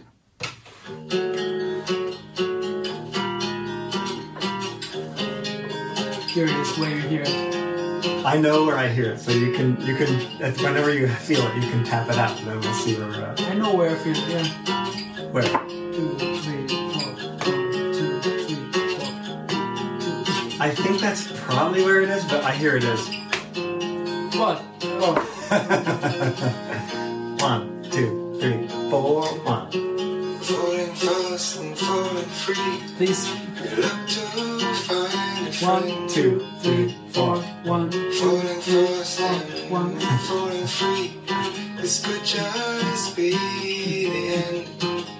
Boom. Falling fast. With the bass note first. To touch and kiss the flowers that bend. And you're ready now. For love is breathe. Oh, that's so weird. So I think it's what you're hearing it as, Yeah. whereas where the bass note's the upbeat. Yeah. And yet something about that last, I always heard it the other way first, but something about that last moment where it gets a bit floaty always feels to be leading to that bass note. Well, the thing is, where he sings it is a different place. Yeah. Where as opposed to where I feel it, right? Right, exactly. So the vocal also the vocal- complicates it. It's so Sing good, it it's so again. short. I can't help it. Like here, I would hear it where you hear it. Yeah. 3, 4. But then when he starts singing, it kind of shifts.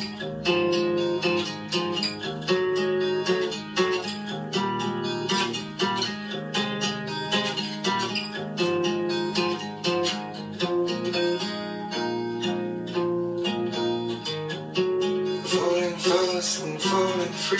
It's really the singing, I think. Look to find a friend. Falling fast and falling free. This could just I think it's the way you have it. be the end. But I kind of prefer it that way. Yeah, sure. You can keep it. It's my remix. It's my Nick Drake remix. Just put a very Yeah. very strong beat on it. I think I'll hear it better. No, it's just a purely conceptual Yeah. consciousness remix. Yeah. I just urge people to hear it in that way, and that's my remix. Right. Let's. That's another one, like, that album, I mean, if anything, it influenced my music, it's that record. And yet, I never went and listened to the other ones, and I listened to it, I mean, I remember when my friends, I had these two friends, Jake and Zach, who were huge influence, because they, music listening and stuff. Yeah. And they gave that to everybody for Christmas. Yeah, They're it's a just like, beautiful as friends, they album. just gave it to everybody. And it was when it first came out in CD, and everybody in America was discovering it at first. And I listened to it at least 10 times the first day I got Yeah. it. And It's very short. Also, it's you can- 28 minutes. Yeah. And there's this album by a musician who was another huge influence, although somebody doesn't come up as much in conversation these days, who's called Chris Whitley. And he made an album called Dirt Floor, which is also 28 minutes long, and which is also totally solo, and which is also really beautiful. But it's very different because he plays like steel guitars, and he has kind of a blues background, and just incredibly beautiful singer. And that album I've listened to like 10 times more than Pink Moon. Wow. And his guitar playing really influenced me hugely, again, but more like after the fact, because since I didn't play guitar, I couldn't really fold his influence in, but he used a lot of open tunings in his songwriting. And he made an album called Perfect Day, which is all covers with Billy Martin and Chris Wood, both play great on it. And it's a beautiful record. Incredible singing. Check it out.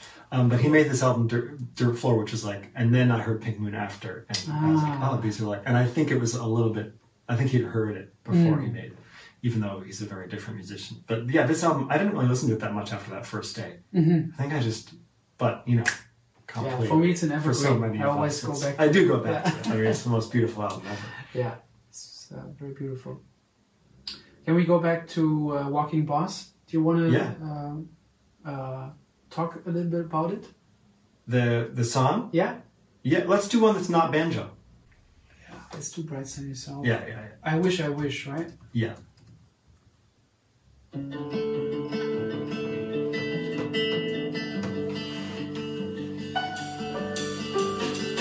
That's Thomas up here. Uh-huh.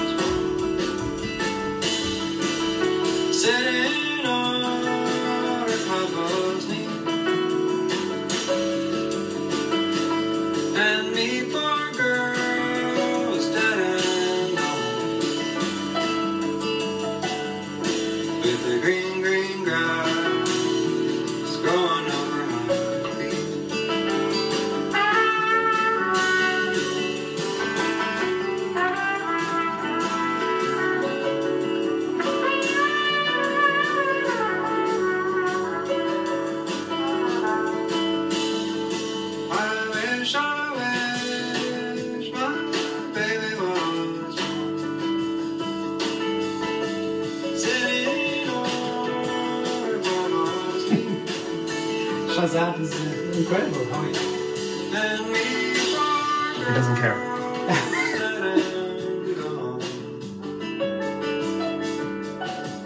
With the green grass. He has a little bit of that animal, like Animal from the Muppets, when he plays Yeah. drums.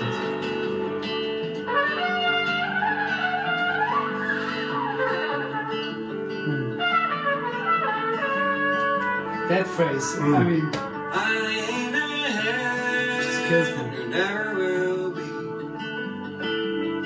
No, this is me and Till the electric sweet guitar. apple grows Somebody on organ. on the sour apple tree. And she's on it. But still I hope a day will come that you and I shall meet as one.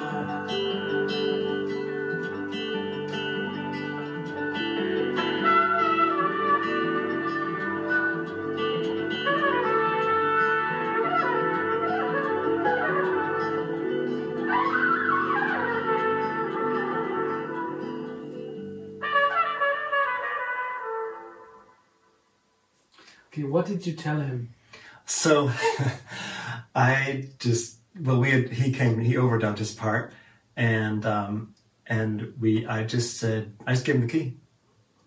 I don't know what I did. I told him for the key because it's like I think I said it's like a D. It's like a D tonality. That's all, and it's amazing because do you want the overall story? Yeah, sure. Yeah. So well, first of all, have you heard this? There's a track by Joe Henry called "Richard Pryor Addresses a Tearful Nation," and Ornette Coleman plays saxophone on Oh it. yes, You've heard that? Yeah, that's on a black and white sort of cover, Yes, right? Scar. Yeah, Yeah. I've heard that. And so I was totally obsessed with that track and the way Ornette played, and I love the song. It's amazing, and like to me again, that was a really light bulb. Like when I heard that, like it's this like bluesy songwriter record, and then Ornette's there, and he's fully there as Ornette, and yet it's not annoying to have it. It feels so natural and good, you know. Yeah. And also with Ornette on that track, and I've talked to and asked Joe Henry about it since when I met him, which is like, you know, he's like this thing of like spending a lifetime playing totally open music. I mean, obviously his music has many layers of complexity. It's not just free improvisation. But playing this experimental like Ornette's music for his whole life, and then for him to be on like this real blues song like that, and for him to play fully as Ornette, and yet it's all the Texas side of him in there as well. I listened to that song over and over again, and it really was a light bulb in terms of trying to bring these worlds a bit together, you know, and finding ways of bringing soloists where it's like their spirit through their instrument, you know, and yet it not just sounding like fusion, like not sounding like jazz meets folk, or, you know, just completely trying to get way beyond that and just have it feel exciting and beautiful. And so I had an idea. I knew that I wanted to have like an instrumentalist, like somebody coming from a different world on the record in some way. And Chris, I think, Chris Badlara pointed out that somehow it came up that he lived in London, which I think I'd forgotten. And because I've since learned about the Windmill Tilter album, which I know you love, but I only knew about GNU High as the initial record. So because that's from the mid-'70s, I had thought he was like 25 then or whatever. So I thought he was younger and probably thought that he'd be much busier on the tour. And so I tried to get like manager contact, and what they came back with was just like a home phone number, landline. And so I called the home phone, and I'm like very nervous, and you know, his wife answers and puts him on the phone, and I'm trying to sort of tell him who I am, and sort of like, oh, I'm doing this and this, and I'm doing this, and I'm on this late, you know, none such, blah, blah, blah. And eventually he just said, when is it? And I was like, well, it's between February 18th and 30th. He's like, when? And he's just like, and then I told him, he's like, send it to me on a postcard, the info. So I was like, you come for 1 hour, you know, play on 2 songs. And I sent him a postcard with the info, and he showed up that day. And of course, he was much older than I realized. He was in his early 80s. And I don't know what his health thing was, but it seemed like maybe he'd had some stroke. Like he was moving very slowly. Yeah. Really. And Jerry, the engineer, who's also kind of from an earlier generation as well, he was in his 60s.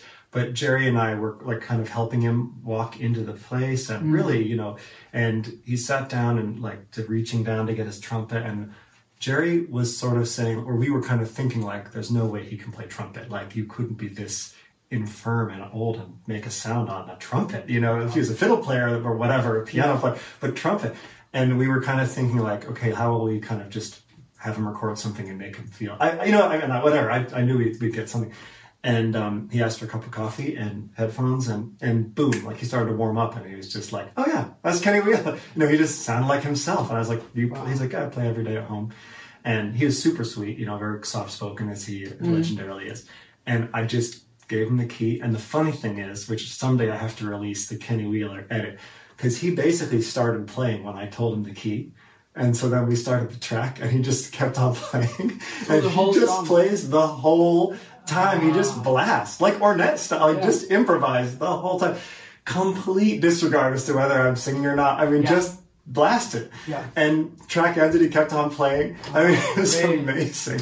So I definitely should release the Kenny Wheeler edit someday. Yes. But, and like, at some point, like, is he listening at all? Like, is he deaf? Like, and but you know, if you listen, like, he quotes some of the piano lines and stuff. So he's definitely in the zone. Yeah. And we so obviously I edited out a lot, but I didn't move anything. Like, you're always hearing what he, you know, he's playing that music. Yeah. Nothing. No copy and paste or no shifts, no shuffle. You know, it was, and it's only taken from maybe 2 takes, but just.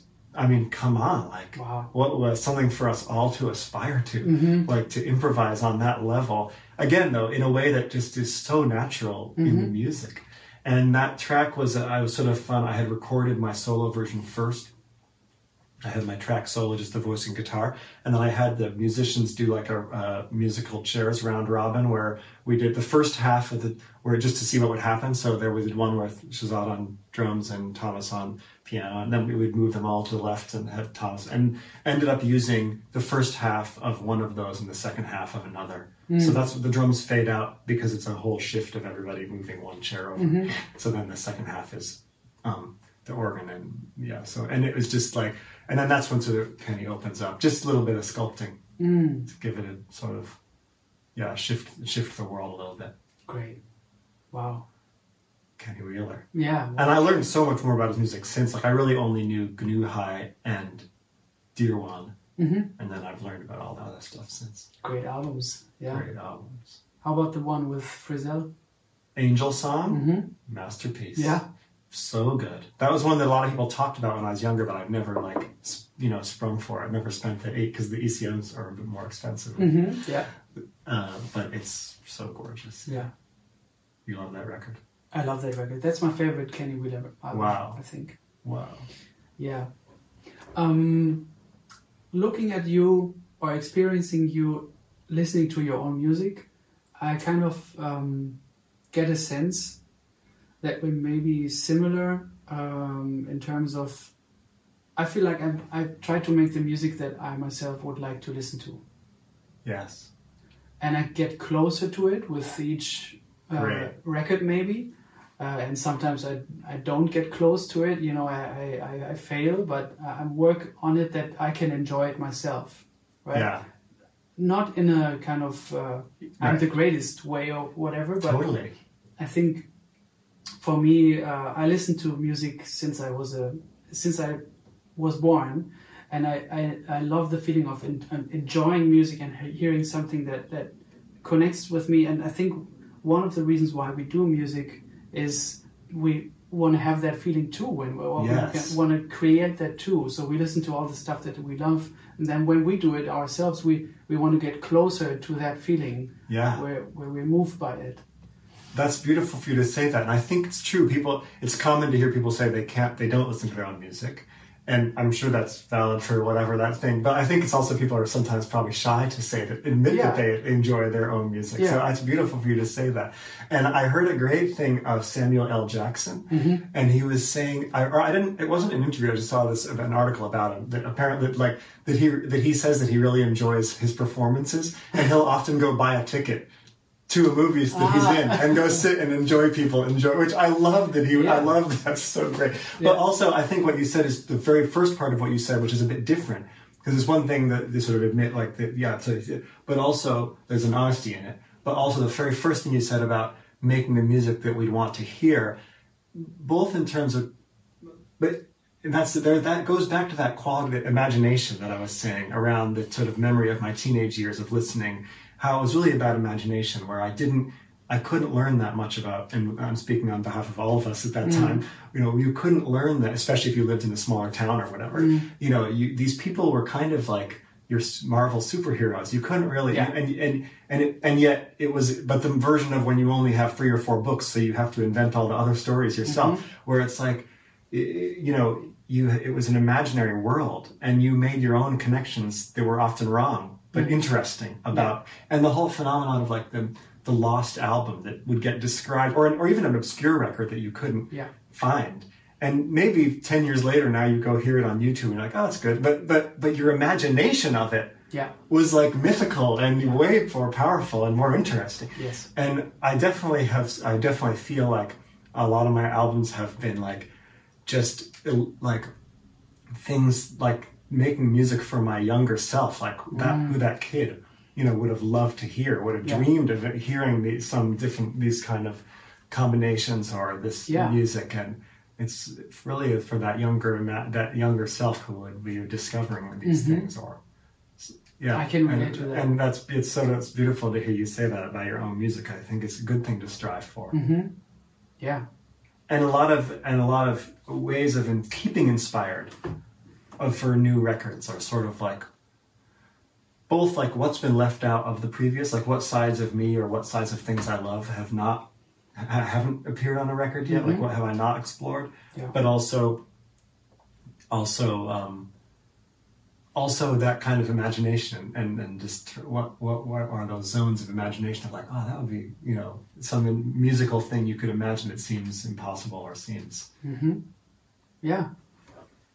I think Rob Stillman also talked about it in in the interview of not being able to get a certain record, only seeing the cover and seeing the lineup and then imagining what it sounds like. Yes, I remember that from that interview. I loved when and I was completely like feeling that, what he was talking about then. Absolutely, yeah. And it's hard to you don't want to sound like a sort of a grumpy old man, like, man, when we were kids and it was like this, and there's so many elements of that. Of course, the other phenomenon that I think about these days is like buying a CD and you'd spent $15 on it and you didn't really like it, but you'd bought it. So you owned it now. You're going to listen to it to make it worth your while. I mean, we both have kids. Don't you think they will have the same thing with their generation? Like, yeah. Whatever. You guys didn't know what it was like when we had YouTube. Yeah, right. Maybe nothing will be available again. Yeah, right.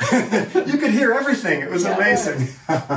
Or I don't know where it'll go, but it's usually that's the generation before. It's like it's always like, of course, you don't know what it was like. No, this is our version of that. Yeah.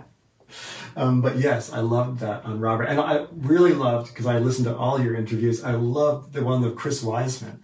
Because he's from, he lives in Brattleboro. And we don't know each other very well. And we've been getting to know a bit in the last few years. And he's a mythical figure, of course, a legendary figure. But I think he moved around when I went to college. So it's sort of different Brattleboros that we know. And and it was like hearing this whole parallel but different, so much of his discovery around music, or like so many of the same things he was talking about, even like Miles and Coltrane. No, I even mean like just jazz, like the Miles and Coltrane 1960 tour and the Stockholm, and the Coltrane's weird passive aggressive playing on that stuff, which is so interesting to me. And like, so anyway, it was just so fun because it was like hearing this whole other, but then a lot of this nearby, like New Hampshire or, but it was like not quite the same people, but then overlapping things. And so that's cool. It was really fun to listen to that. What I wanted to get at when I introduced the idea of making the music that you would like to listen to yourself, it's like, how do you deal with when you're not getting there? Or when you feel lost, or the topic of self-criticism and worrying about stuff, or Yeah. Judging yourself. How do you deal with that?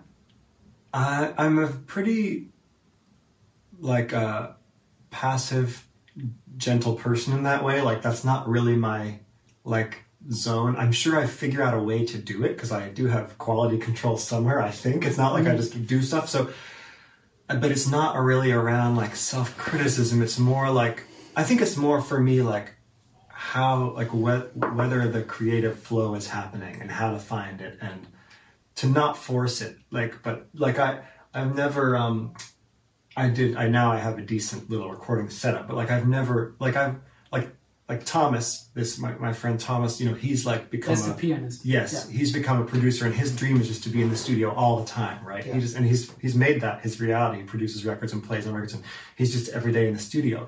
And for me, I realized, even though I love being in the studio, but that I wouldn't want to be in every day. I kind of like it to be, we have 3 days, and we're just going to play and I don't even do long days. We do like, you know, short days, because I just want it to feel like this is the moment. Mm-hmm. I want it to feel special. Mm-hmm. And then I won't be in the studio again for a year, you know, and or longer. So it's like kind of just, and yeah, I don't know, like I think it's more around just sort of facilitating and trying to, because the thing with creativity is so mysterious, is like, I'm sure you know this, it's like, it's not just like something that's in you as a consistent, or like it can be brought out in a moment. Mm-hmm. You can have no ideas. Yeah. And then you get with somebody and all of a sudden you have these ideas because something shifts, what, you know, so it's like, it's such a weird, you know, it's like, it's a weird, mysterious thing. Mm-hmm. So for me, my daily activity really is listening. And I mean, you could definitely easily say that I'm addicted to music listening. Yeah. And there's times when I had to quit and completely, you know, because I realized it was clogging up my brain, right? You have to have room for ideas, room to digest for your own stuff also. to happen and to digest. Yeah. And I'm kind of just, and now it's like terrible because all this stuff, you know, and It's the same with me. Yeah. And I get Are you an asked addictive music listener as Yes, well? totally.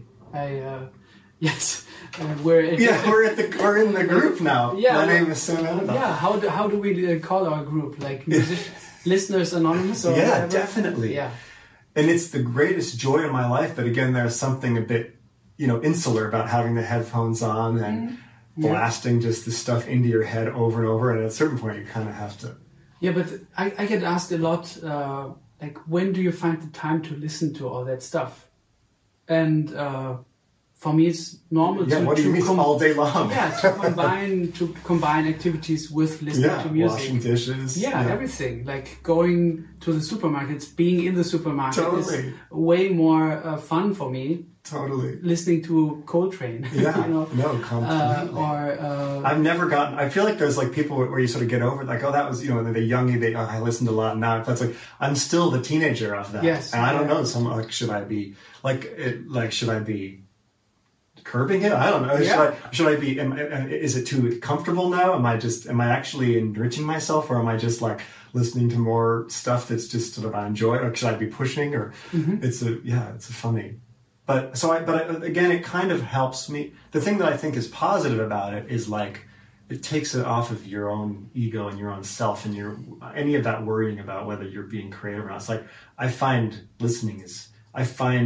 other music, and this is true, I mean, you do this in such a beautiful and deep way through these interviews and everything, but, you know, is like, just, it's nice to take the intention, just to look at other stuff that's inspiring. Oh, yeah, sure. Yeah. But that's practice too. I feel like. Oh, sure, yeah. Like, I use it as an excuse not to practice. Yeah. Like, no, I'm listening to this album that I didn't know before and trying to analyze it while I'm listening to it. Yeah. And because I know next time I go to the piano, it'll be somewhere in there. Yeah. You know. No, it's definitely important for there to be like some creative flow, and if it's not happening, I'm sure I do get down or whatever. So I definitely. And I my friend, like, I remember a friend saying, because like I used to be more, I think, attached to certain ideas of creativity and kinds of creativity, and I would be worried if certain kinds of them were not happening. Like I had kind of like a wilder, I shouldn't say that, I shouldn't limit that, but there was sort of like, like when I made that Home Alone Inside My Head thing I mentioned, and I was sort of telling like a lot of those stories, and they still happen, but it was like more intense.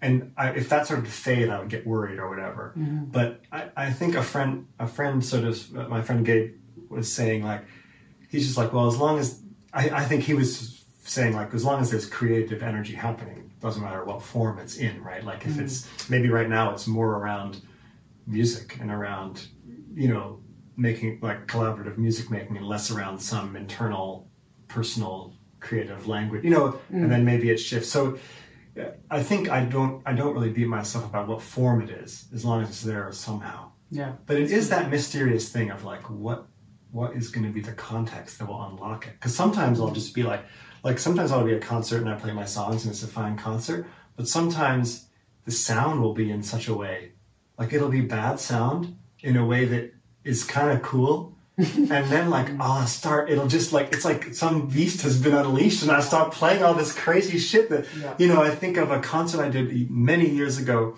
and it was amazing. It was in a teeny pub in a teeny town that was like in between these two mountains in northern England. And it was like the back room of a pub, and it was like 10 people there, and none of them, maybe 2 of them had come to see me, and the rest were just like the local drinkers at the pub. And it was like 10 people in the audience in this little pub, and it was the loudest. The guy had the sound system just blasting, and my monitors were just like, I mean, it was like playing for these 10 people who didn't give a shit. And it was just like, it was like somebody had lit a match. Like I was just like, it was the best. Like I was on fire. Yeah. And I played all kinds of crazy shit that I could not do right now if you asked me to. Because it was just like something about the environment being so careless and random and loud and fucked up. It just was like, yeah, you know? Yes. And it was like, so it's so weird. You can try and create it. Like Shahzad, who I play with, really tries and creates those atmospheres. And that's why he's valuable in the studio, because there's albums he's on that you wouldn't really hear. Some of the albums I made, you can hear a lot of him on them, but some of them he's not even that present musically in terms of the product. But what he's doing in the room was just making being there. Yeah, and just like bringing this humor and this, you know, again, go back to humor, you know, whatever, but just like bringing this energy that just threw this, just, you know, a thing into the room that made people feel a different way. So he really tries to make it. Whereas I don't think I can force, I shouldn't say I can't force it, but like, I don't kind of actively try it, but I am looking for it. And I know that you are pushing for that too. Like I heard that through the people some students that I encountered in Basel, and they were telling me about your visit and that you were looking to push that, you know, to give them that, which is a beautiful thing to try and, because it would never occur to me to kind of try and figure out how to convey that. Like I don't talk about it very much. Yeah. Well, I'm not sure what exactly they meant, like getting yourself into a zone where you're more creative, or yeah. And just trying to get out of the habits of life or whatever.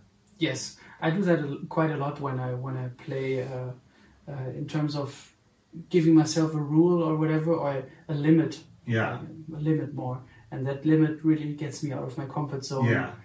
And thereby pushes me to play different stuff. Like Yeah. I'm only going to play perfect fourths now. Cool. And that's Yeah. my musical output now. Yeah. Let me be creative within that realm. And then that right when I say that, a lot of things that I normally would do are off limits. Right. I can't do them. Right.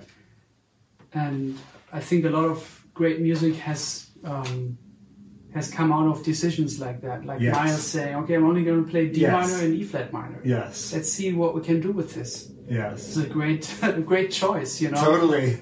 And you see the guy struggling with it. I mean, Cannonball wants to play other stuff as well within D minor. Yes. You know.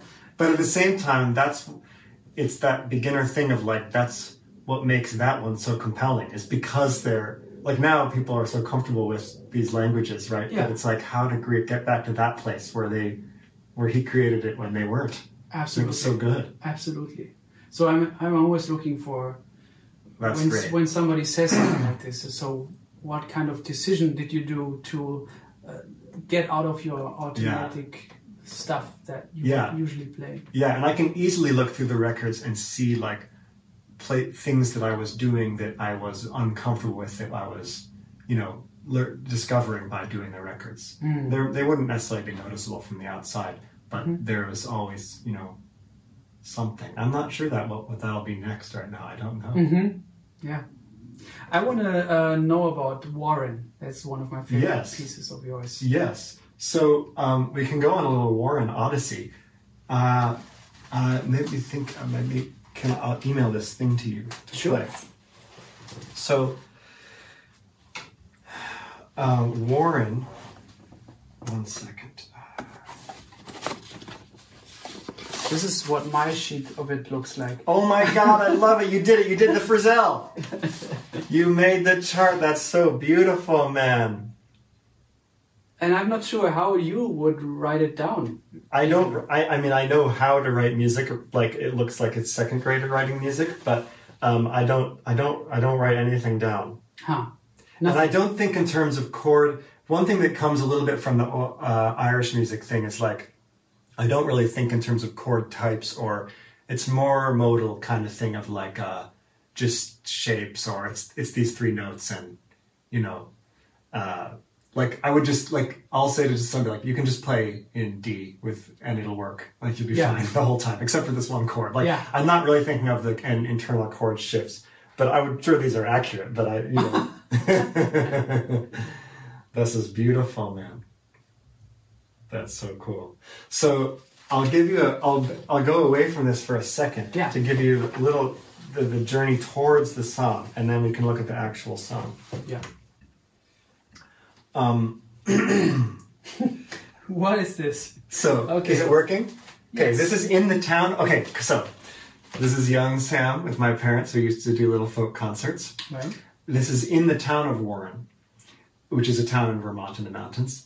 Now, there's a tradition called Sacred Harp, or shape note music, which is this, I won't go too deep into it now because I've done it many times elsewhere, but for people who don't know what it is, it's called, just look up shape note or Sacred Harp, and we can talk about it. But in some very, very small, it's an old New England folk hymn singing tradition, but it was never done in church. It was always a social tradition. Right. And it was really cool because it was people who were untrained in music writing 4-part choral harmony. So it's mental. It's all open fifths, parallel fifths, breaking all the rules. It sounds like Steve Reich, but it's in 1800. And then it moved west and south, and is a surviving tradition in the South, which was revived in the 70s throughout the rest of the world. There's a weekly sing here in Cologne, and it's very popular. It's really fun to sing. It's very loud folk singing, but in a choral setting. It's very strange. And they would take these old English poems and set them to music. Yeah. So Warren is the name of the Sacred Harp song, which is the text of most of my Warren, set to music. But it's entirely different music. The Warren is my own musical composition. So let's hear young Sam and his parents singing Warren, the Sacred Harp song. Welcome, welcome, welcome, sweet sleep. Welcome, welcome, welcome, sweet, sweet sleep. That rise the way of toil and follies, all of woes and qualities of God. I just went too fast.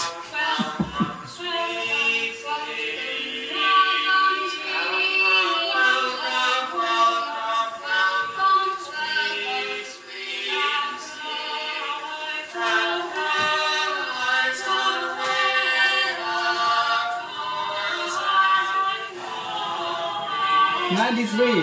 That's right, man. Age 12. Newly 12. You're 6 years older than me, then I I just turned 40. So that's Warren. think. Great. That's the Sacred Harp song. So then I was in a friend's house in London, and they had a kid's guitar for their kid. And it was pretty busted, and it only was in tune on like the lowest notes. Like anything above the third fret was out. And but it had a cool sound. It was like a nylon string guitar, and I came up with this.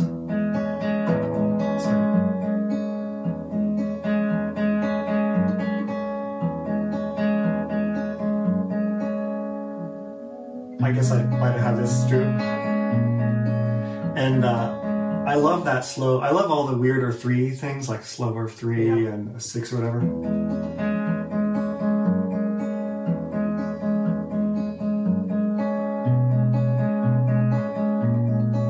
So then, when we made the Following Mountain album, that was a very much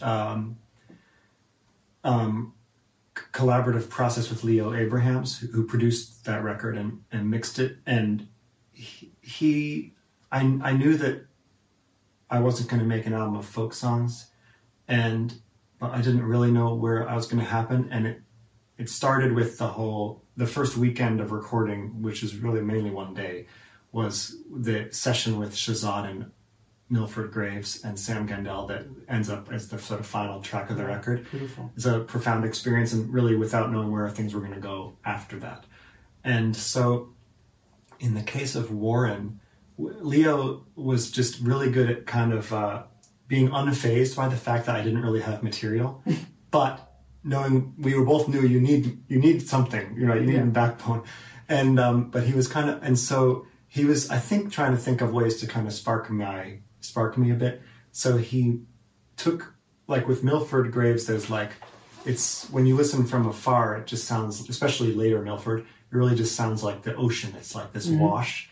But then if you listen up close, there's all these cellular things of like little percussive, when that's where his whole thing around both the human feeling of rhythm being beyond the metronomic time, but also his thing around all these different percussive traditions comes into play. And so Leo, just to get me to kind of inspire me, he went in and he kind of found some of these little cells and made kind of loops and stuff, slowed down kind of loops from them. Yeah. So he made one that I thought this guitar part worked over. And I put that over it. And then this is really like how the sausage I'm giving, this is like so then, and then I think Leo was like, it probably should go somewhere else. He just said, like, it needs another section. And so... And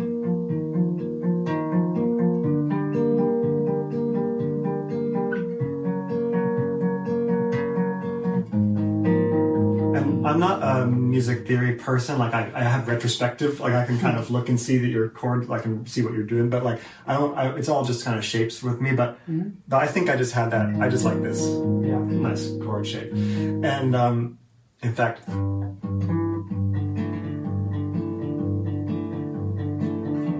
There's a great Beth Orton song, my wife Beth, called Rectify, which is that chord.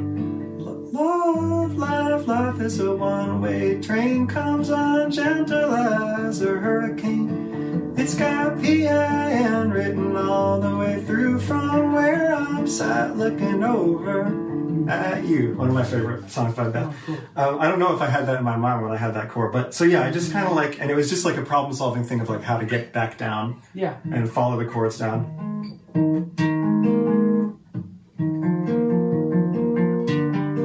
Whether it needed to be like minor-y thing or...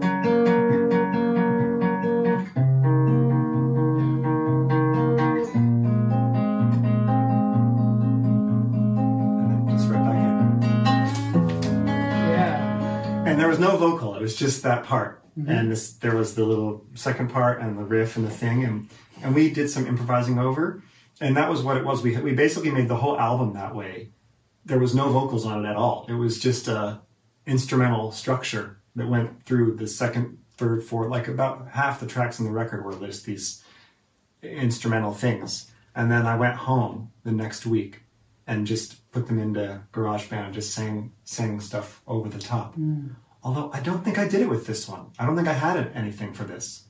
I think I went into the studio with Leo, and I loved those lyrics from the Warren song because they're so beautiful. And then at the end I had some other phrases.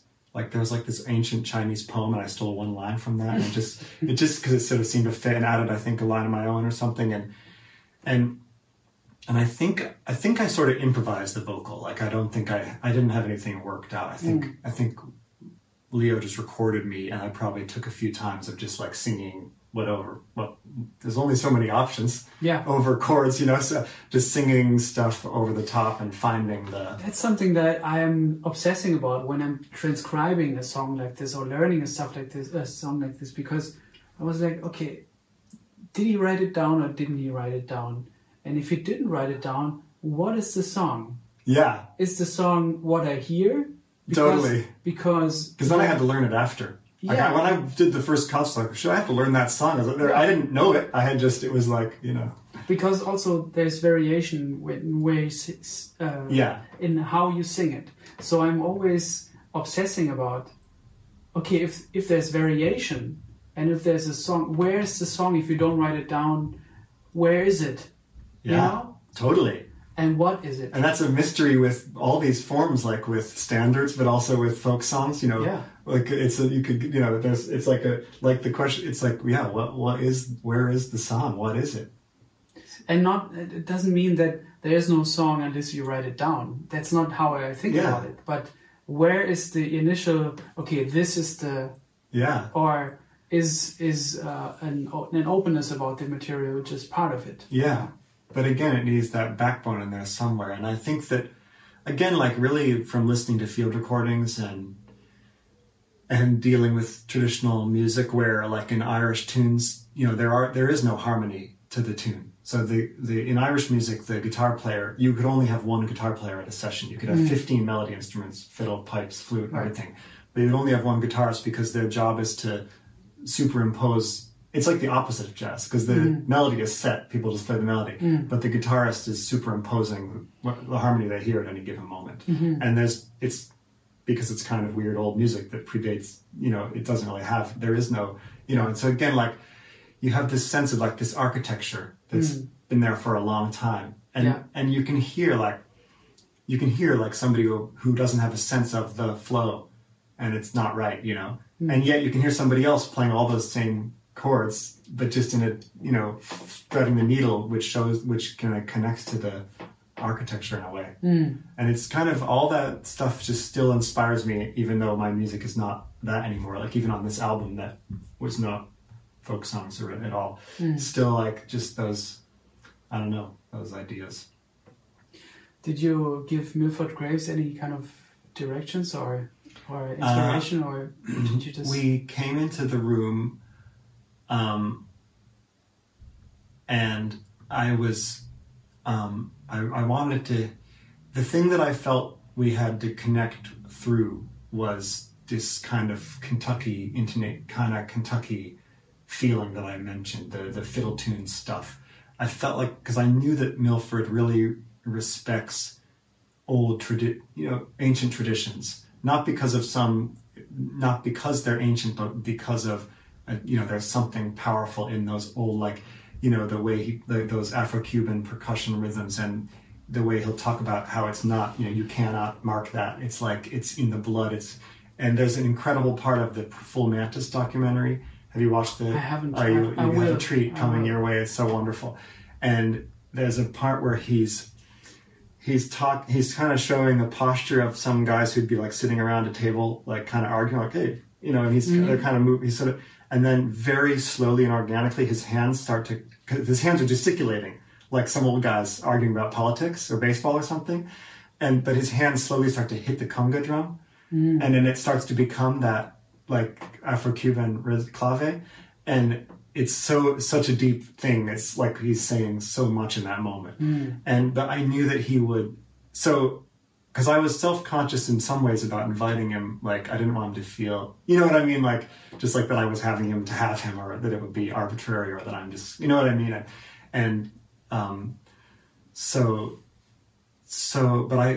I felt like he would connect with that kind of Kentucky folk thing in his own way or whatever. And so we did 20 minutes of improvising, and for that we were kind of going, I was playing like free jazz on the violin, you know, playing noise and scraping and sawing, and he came in after that and he said, you know, man, I checked you out on YouTube, like, you can play your stuff with me. I'm not like pigeonholed into one style, like, you know, and it was kind of just like, you know, you just don't have to just come and do what you think I do, you know.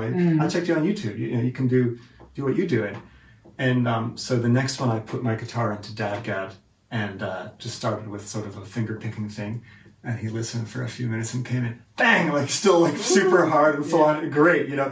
But he wasn't playing like in rhythm, you know, but he was just like totally just like blasting. And then that one I pulled out the fiddle and I talked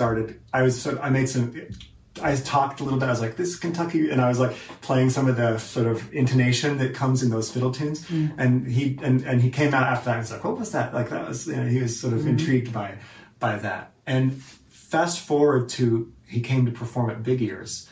And I'll come back to the session, but he came to perform at Big Ears, and I saw him giving a concert solo performance for, you know, a pretty big audience. And of course, the people are there. They're at Big Ears. It's an arts festival day there. But he was very aware that many of them probably wouldn't have known who he was, you know.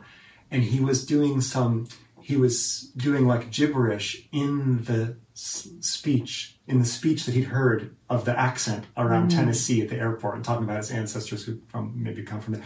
And again, like it would have been so silly, but he was expressing something so deep about language and rhythm and music, you know, and he was doing it for them. And he was doing it, and they were chuckling. It was like the thing with Milford that it's like, and some of these people that's easy to forget because they're we kind of consider it quote unquote experimental music, or they're considered master musicians. It's like he's an entertainer as well. You know, he's a philosopher, he's a musician, but he's also completely had that room. He knew how to, and he knew what his relationship to them was. He played different for them than he would if it was at Tonic. You know, it's like he was like, he knew how to welcome them into his world. And it was very interesting to watch him do that. And yet it was all within his own philosophy. It's not like he was going to kind of explain himself to them. You know, he was doing it through his thing. Super cool. So anyway, rewind to back to our recording. Then by the third one was the one that really felt where we came to, you know, some really stuff between us. That's what's on the album. Yeah. And where it kind of surveyed, it just went through there, felt like it made sense. It wasn't just this arbitrary thing of bringing people together, like something really happened. What I will say, so no, I didn't give him direction. We just played, but there was dialogue. Yeah. And you know, Milford had this kind of pugilistic kind of, you know, slightly tough kind of, you know, trash talking side of him or whatever. And he kind of comes in and does that at the beginning. And it could be a little intimidating maybe or whatever. And that's a challenge. He's saying, you know, step up, you know, do your thing. You know, he's kind of saying but all you can do is your own thing, because he's kind of, you know, but what you realized was how deeply open-minded he was. And I think, you know, he was excited to be there. He was just really, really ready for anything. Great. And that was beautiful. But it wasn't like, it's not like somebody coming in and saying, I'm ready for anything. It's somebody coming with a bit of an attitude, like, what do you guys got for me? And then realizing that within that, there's somebody inside who's just so playful. And at the album release, we played a very, very small show. I had him come, and I played with just Shahzad and Sam for the first 30 minutes to do kind of some of the earlier music of the record.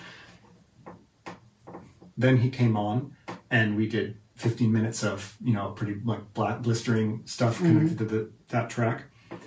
Then, for the encore, I said, they all came back on stage, and I said, I'll do a song first, and then you guys come in when I start to go out or whatever. And so I started with Short Life. Short life of trouble, which is 6/8 kind of feel, right? And I started doing it, and he came in with like super deep, like Haitian 6/8, you know, one of those Afro-Cuban rhythms, like, and then I was freaking out, because for Milford to play free jazz with me was one thing, but for him to play as a percussionist in a rhythm, you know, I was like, I wish we had a recording of that, because it was like, for him to just actually just engage fully in that way. And then he started singing, and we had a whole dialogue, and then again, he just had the audience, like he did a whole back and forth. So it just, you know, it's just so beautiful, because we forget, you know, we're like, yeah, I'm an experimental musician, or I'm a folk musician, or I'm going to play, but it's like somebody like him was so much more than any of those categories, and was a performer, you know. It's like, so, but that moment was I really felt, that was so lucky that he got, you know, he's like, I'm going to get in on this, you know, and that he played with that he played like in rhythm. Because again, for somebody, sort of like that Ornette thing I was saying about the Joe Henry, like for somebody who spent their whole life not doing that, except for in these moments, just really to go in. And when they do, it's like super powerful. But it also says something about your bravery of asking somebody like that who's not from, let's say, your world, your musical world. I mean, he's from your musical, my fantasy world, fantasy or interest world. Yeah. Yes, but that's something that I'm missing. I love that Joni Mitchell invited people like Wayne and Herbie to play on her songs. And I find it a bit more, although the music is so open these days. Yes. But I find there's not many people who cross boundaries like that or don't see boundaries like that at all. Yeah. But the first thing you said about crossing them is part of it, though, because part of it now also is that people have learned to be very versatile, which is beautiful. But then the question is, how do you get back to that place where it is a little bit dangerous and confusing? Because some people they've learned to play the singer-songwriter music or whatever. So it's like it's no longer you're no longer. And I thought of it. I was listening to Dogon AD with the Julius Hemphill, and it's from the 70s, and it's like a 5/8 pattern. But the way he's playing it is so cool because he wasn't playing 5/8 his whole life until that moment. He had to focus and do it, and it felt kind of weird. But it's like, again, like how do we get back to those places where there's these, and again, that encounter, like for Milford to break in and do that was like a weird risk for him, Yeah. And same with Kenny that you invited him. I love this that's a brave thing. Thank you. I admire that, and I would like to see that more in the world. Yeah. Well, there's something a little bit, again, that goes back a little to the old time, the traditional music thing, which is one thing, again, about the Irish session thing is, because it's a smaller world and because of the tradition, the best players, like, will come and sit in a session, or will just have their own. So there's this guy, Tommy Peoples, who's like my complete guru of the Irish fiddle, and really probably the single biggest influence on my musicianship, even now, probably through my singing, I think. That's maybe not, that's my guess, but definitely as a fiddle player. And Tommy has this way of playing tunes where it's just sheer free improvisation, but within a extremely minute bound of just, like, it might not be apparent. I'll send you recordings and see if it sounds this way to you. Again, he's not playing improvising, he's doing variations, but the push and pull, like the Billie Holiday thing, right? Like the push and pull of his phrasing is so deep and intense. And Tommy, who is like, for me, like Bill Frisell, Jimi Hendrix, is this Joni Mitchell, like that level of hero. And for many other people, not just me, many, he had 2 weekly sessions in the west of Ireland. And so when I was 15, we went over there, and it was just went to the west coast to find him, and went to the bar and said, "Where's Tommy playing?" Like, he's at Lisbon Varna on Tuesday nights. And Tommy Peoples is was notorious for playing being the greatest musician ever and playing with the worst guitar players of all time. I mean, just why? I don't know, like guys who I don't know. They were just who was around, and no, I think he was very modest about his music, and he didn't put himself out in the way that musicians often do. He just kind of played around town, and I was just people who were his friends or something. Maybe he liked my rhythm, I don't know. But sometimes it was amazing, but sometimes it was just like too much. But miraculously, the first session I got to with him, the guitar player was an hour and a half late. And it was just the two of us for like the first, hour. And I was being that guy. I was like this kid. I was playing only, if he suggested for me to play tunes, I only played tunes from his record in his style. I mean, it was like the classic thing, like a kid. He was totally graceful about it. But again, that whole idea that as a 15-year-old who's just like slavishly interested in this person, and you can just sit down and play with them all night, and again, it kind of gives you that sense of just people are out there, and you have to be sensitive about it. You can't just come and blast with them, and it has to be organic. And even the Milford thing, I never would have occurred to me to do it. It was just because Shahzad told me he was playing with him and that he thought we could do it. I was like, I don't know why, but it wasn't like it was I had engaged very deeply with his music in my past, so there was a reason for it. I wouldn't have done it for no reason. But again, like, it's just that whole idea of like, elders, and not necessarily as some kind of distant thing that you need to preserve what they do, but just they're playing every Friday. Go Yeah. play some tunes, you know, just see what happens. That's great. Yeah. How would you feel if we wrap it up by playing together? Yeah, it will be sweet. Yeah? It will be a pleasure. Cool. And then, Do you have a request? No, do you? Let's do that Short Life one, because I love that song and it's Okay. beautiful with a little piano.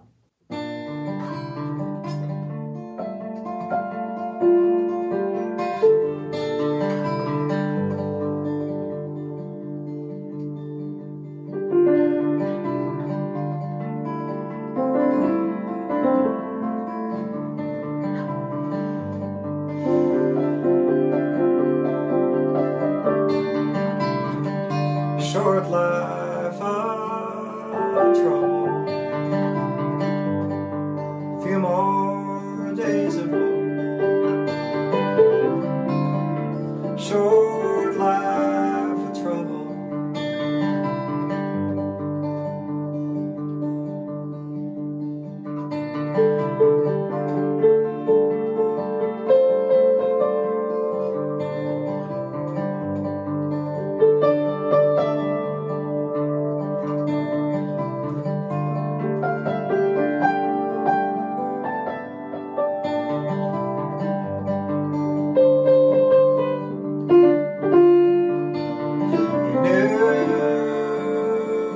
What you promised, spent some time ago. Promised you will marry me, standing on the ballroom floor. Yeah, short life of trouble.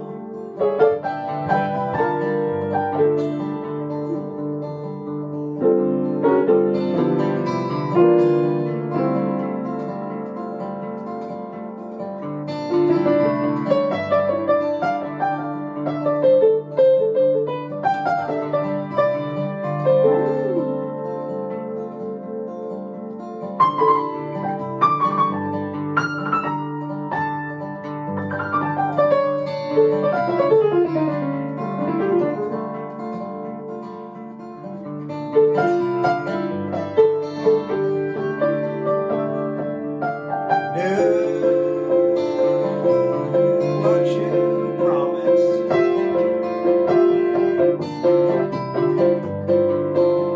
it's been some time ago. Promised you were married.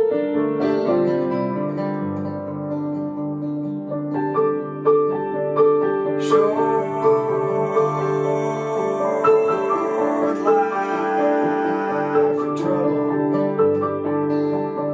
Few more days of woe. Short life of trouble.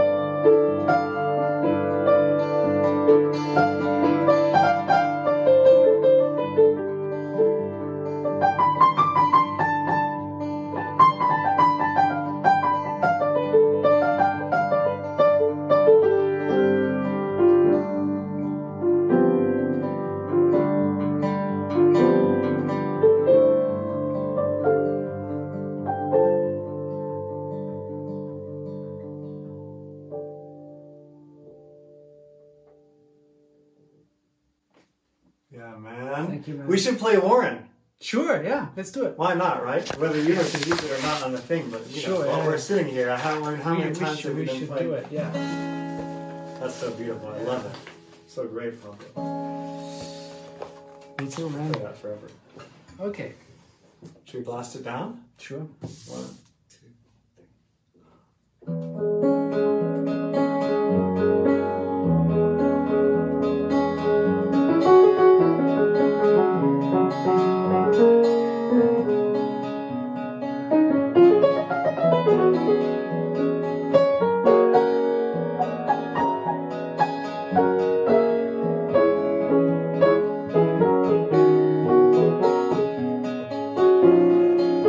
Sleep, Downy, sleep.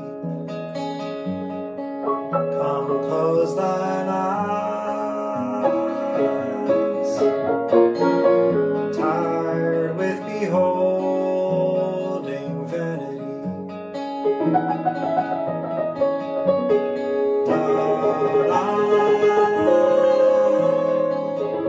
Sleep, Downy, sleep. That drivest away the toils and follies of the day.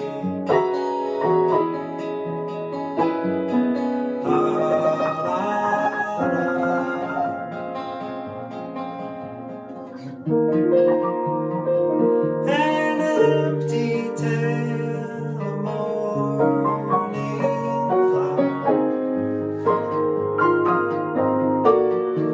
Cut down, withered in and out.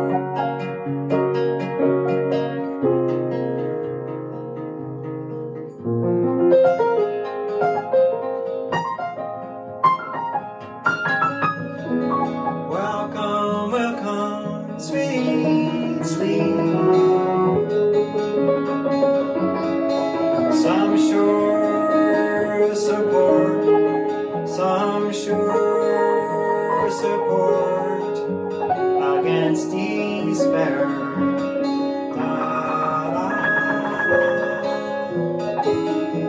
The flame burns low, the lamps burn low. The end of a train of thought.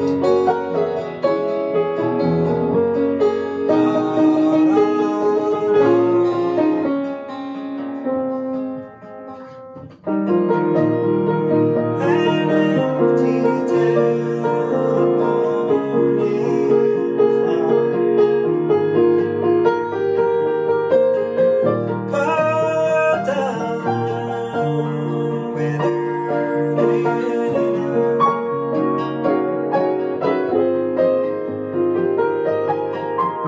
An empty tale,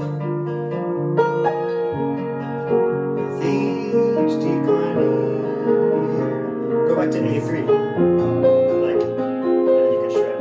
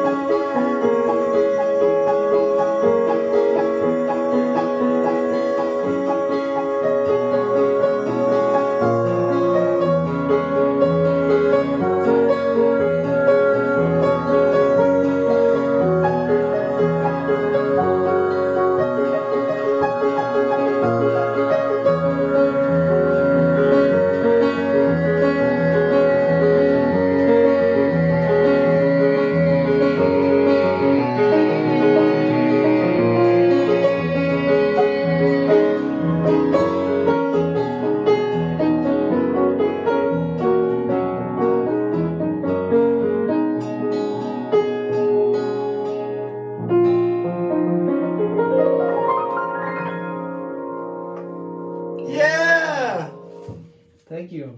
So great. Thank you so much Killing. for doing this. Wow. Thank you, Pablo.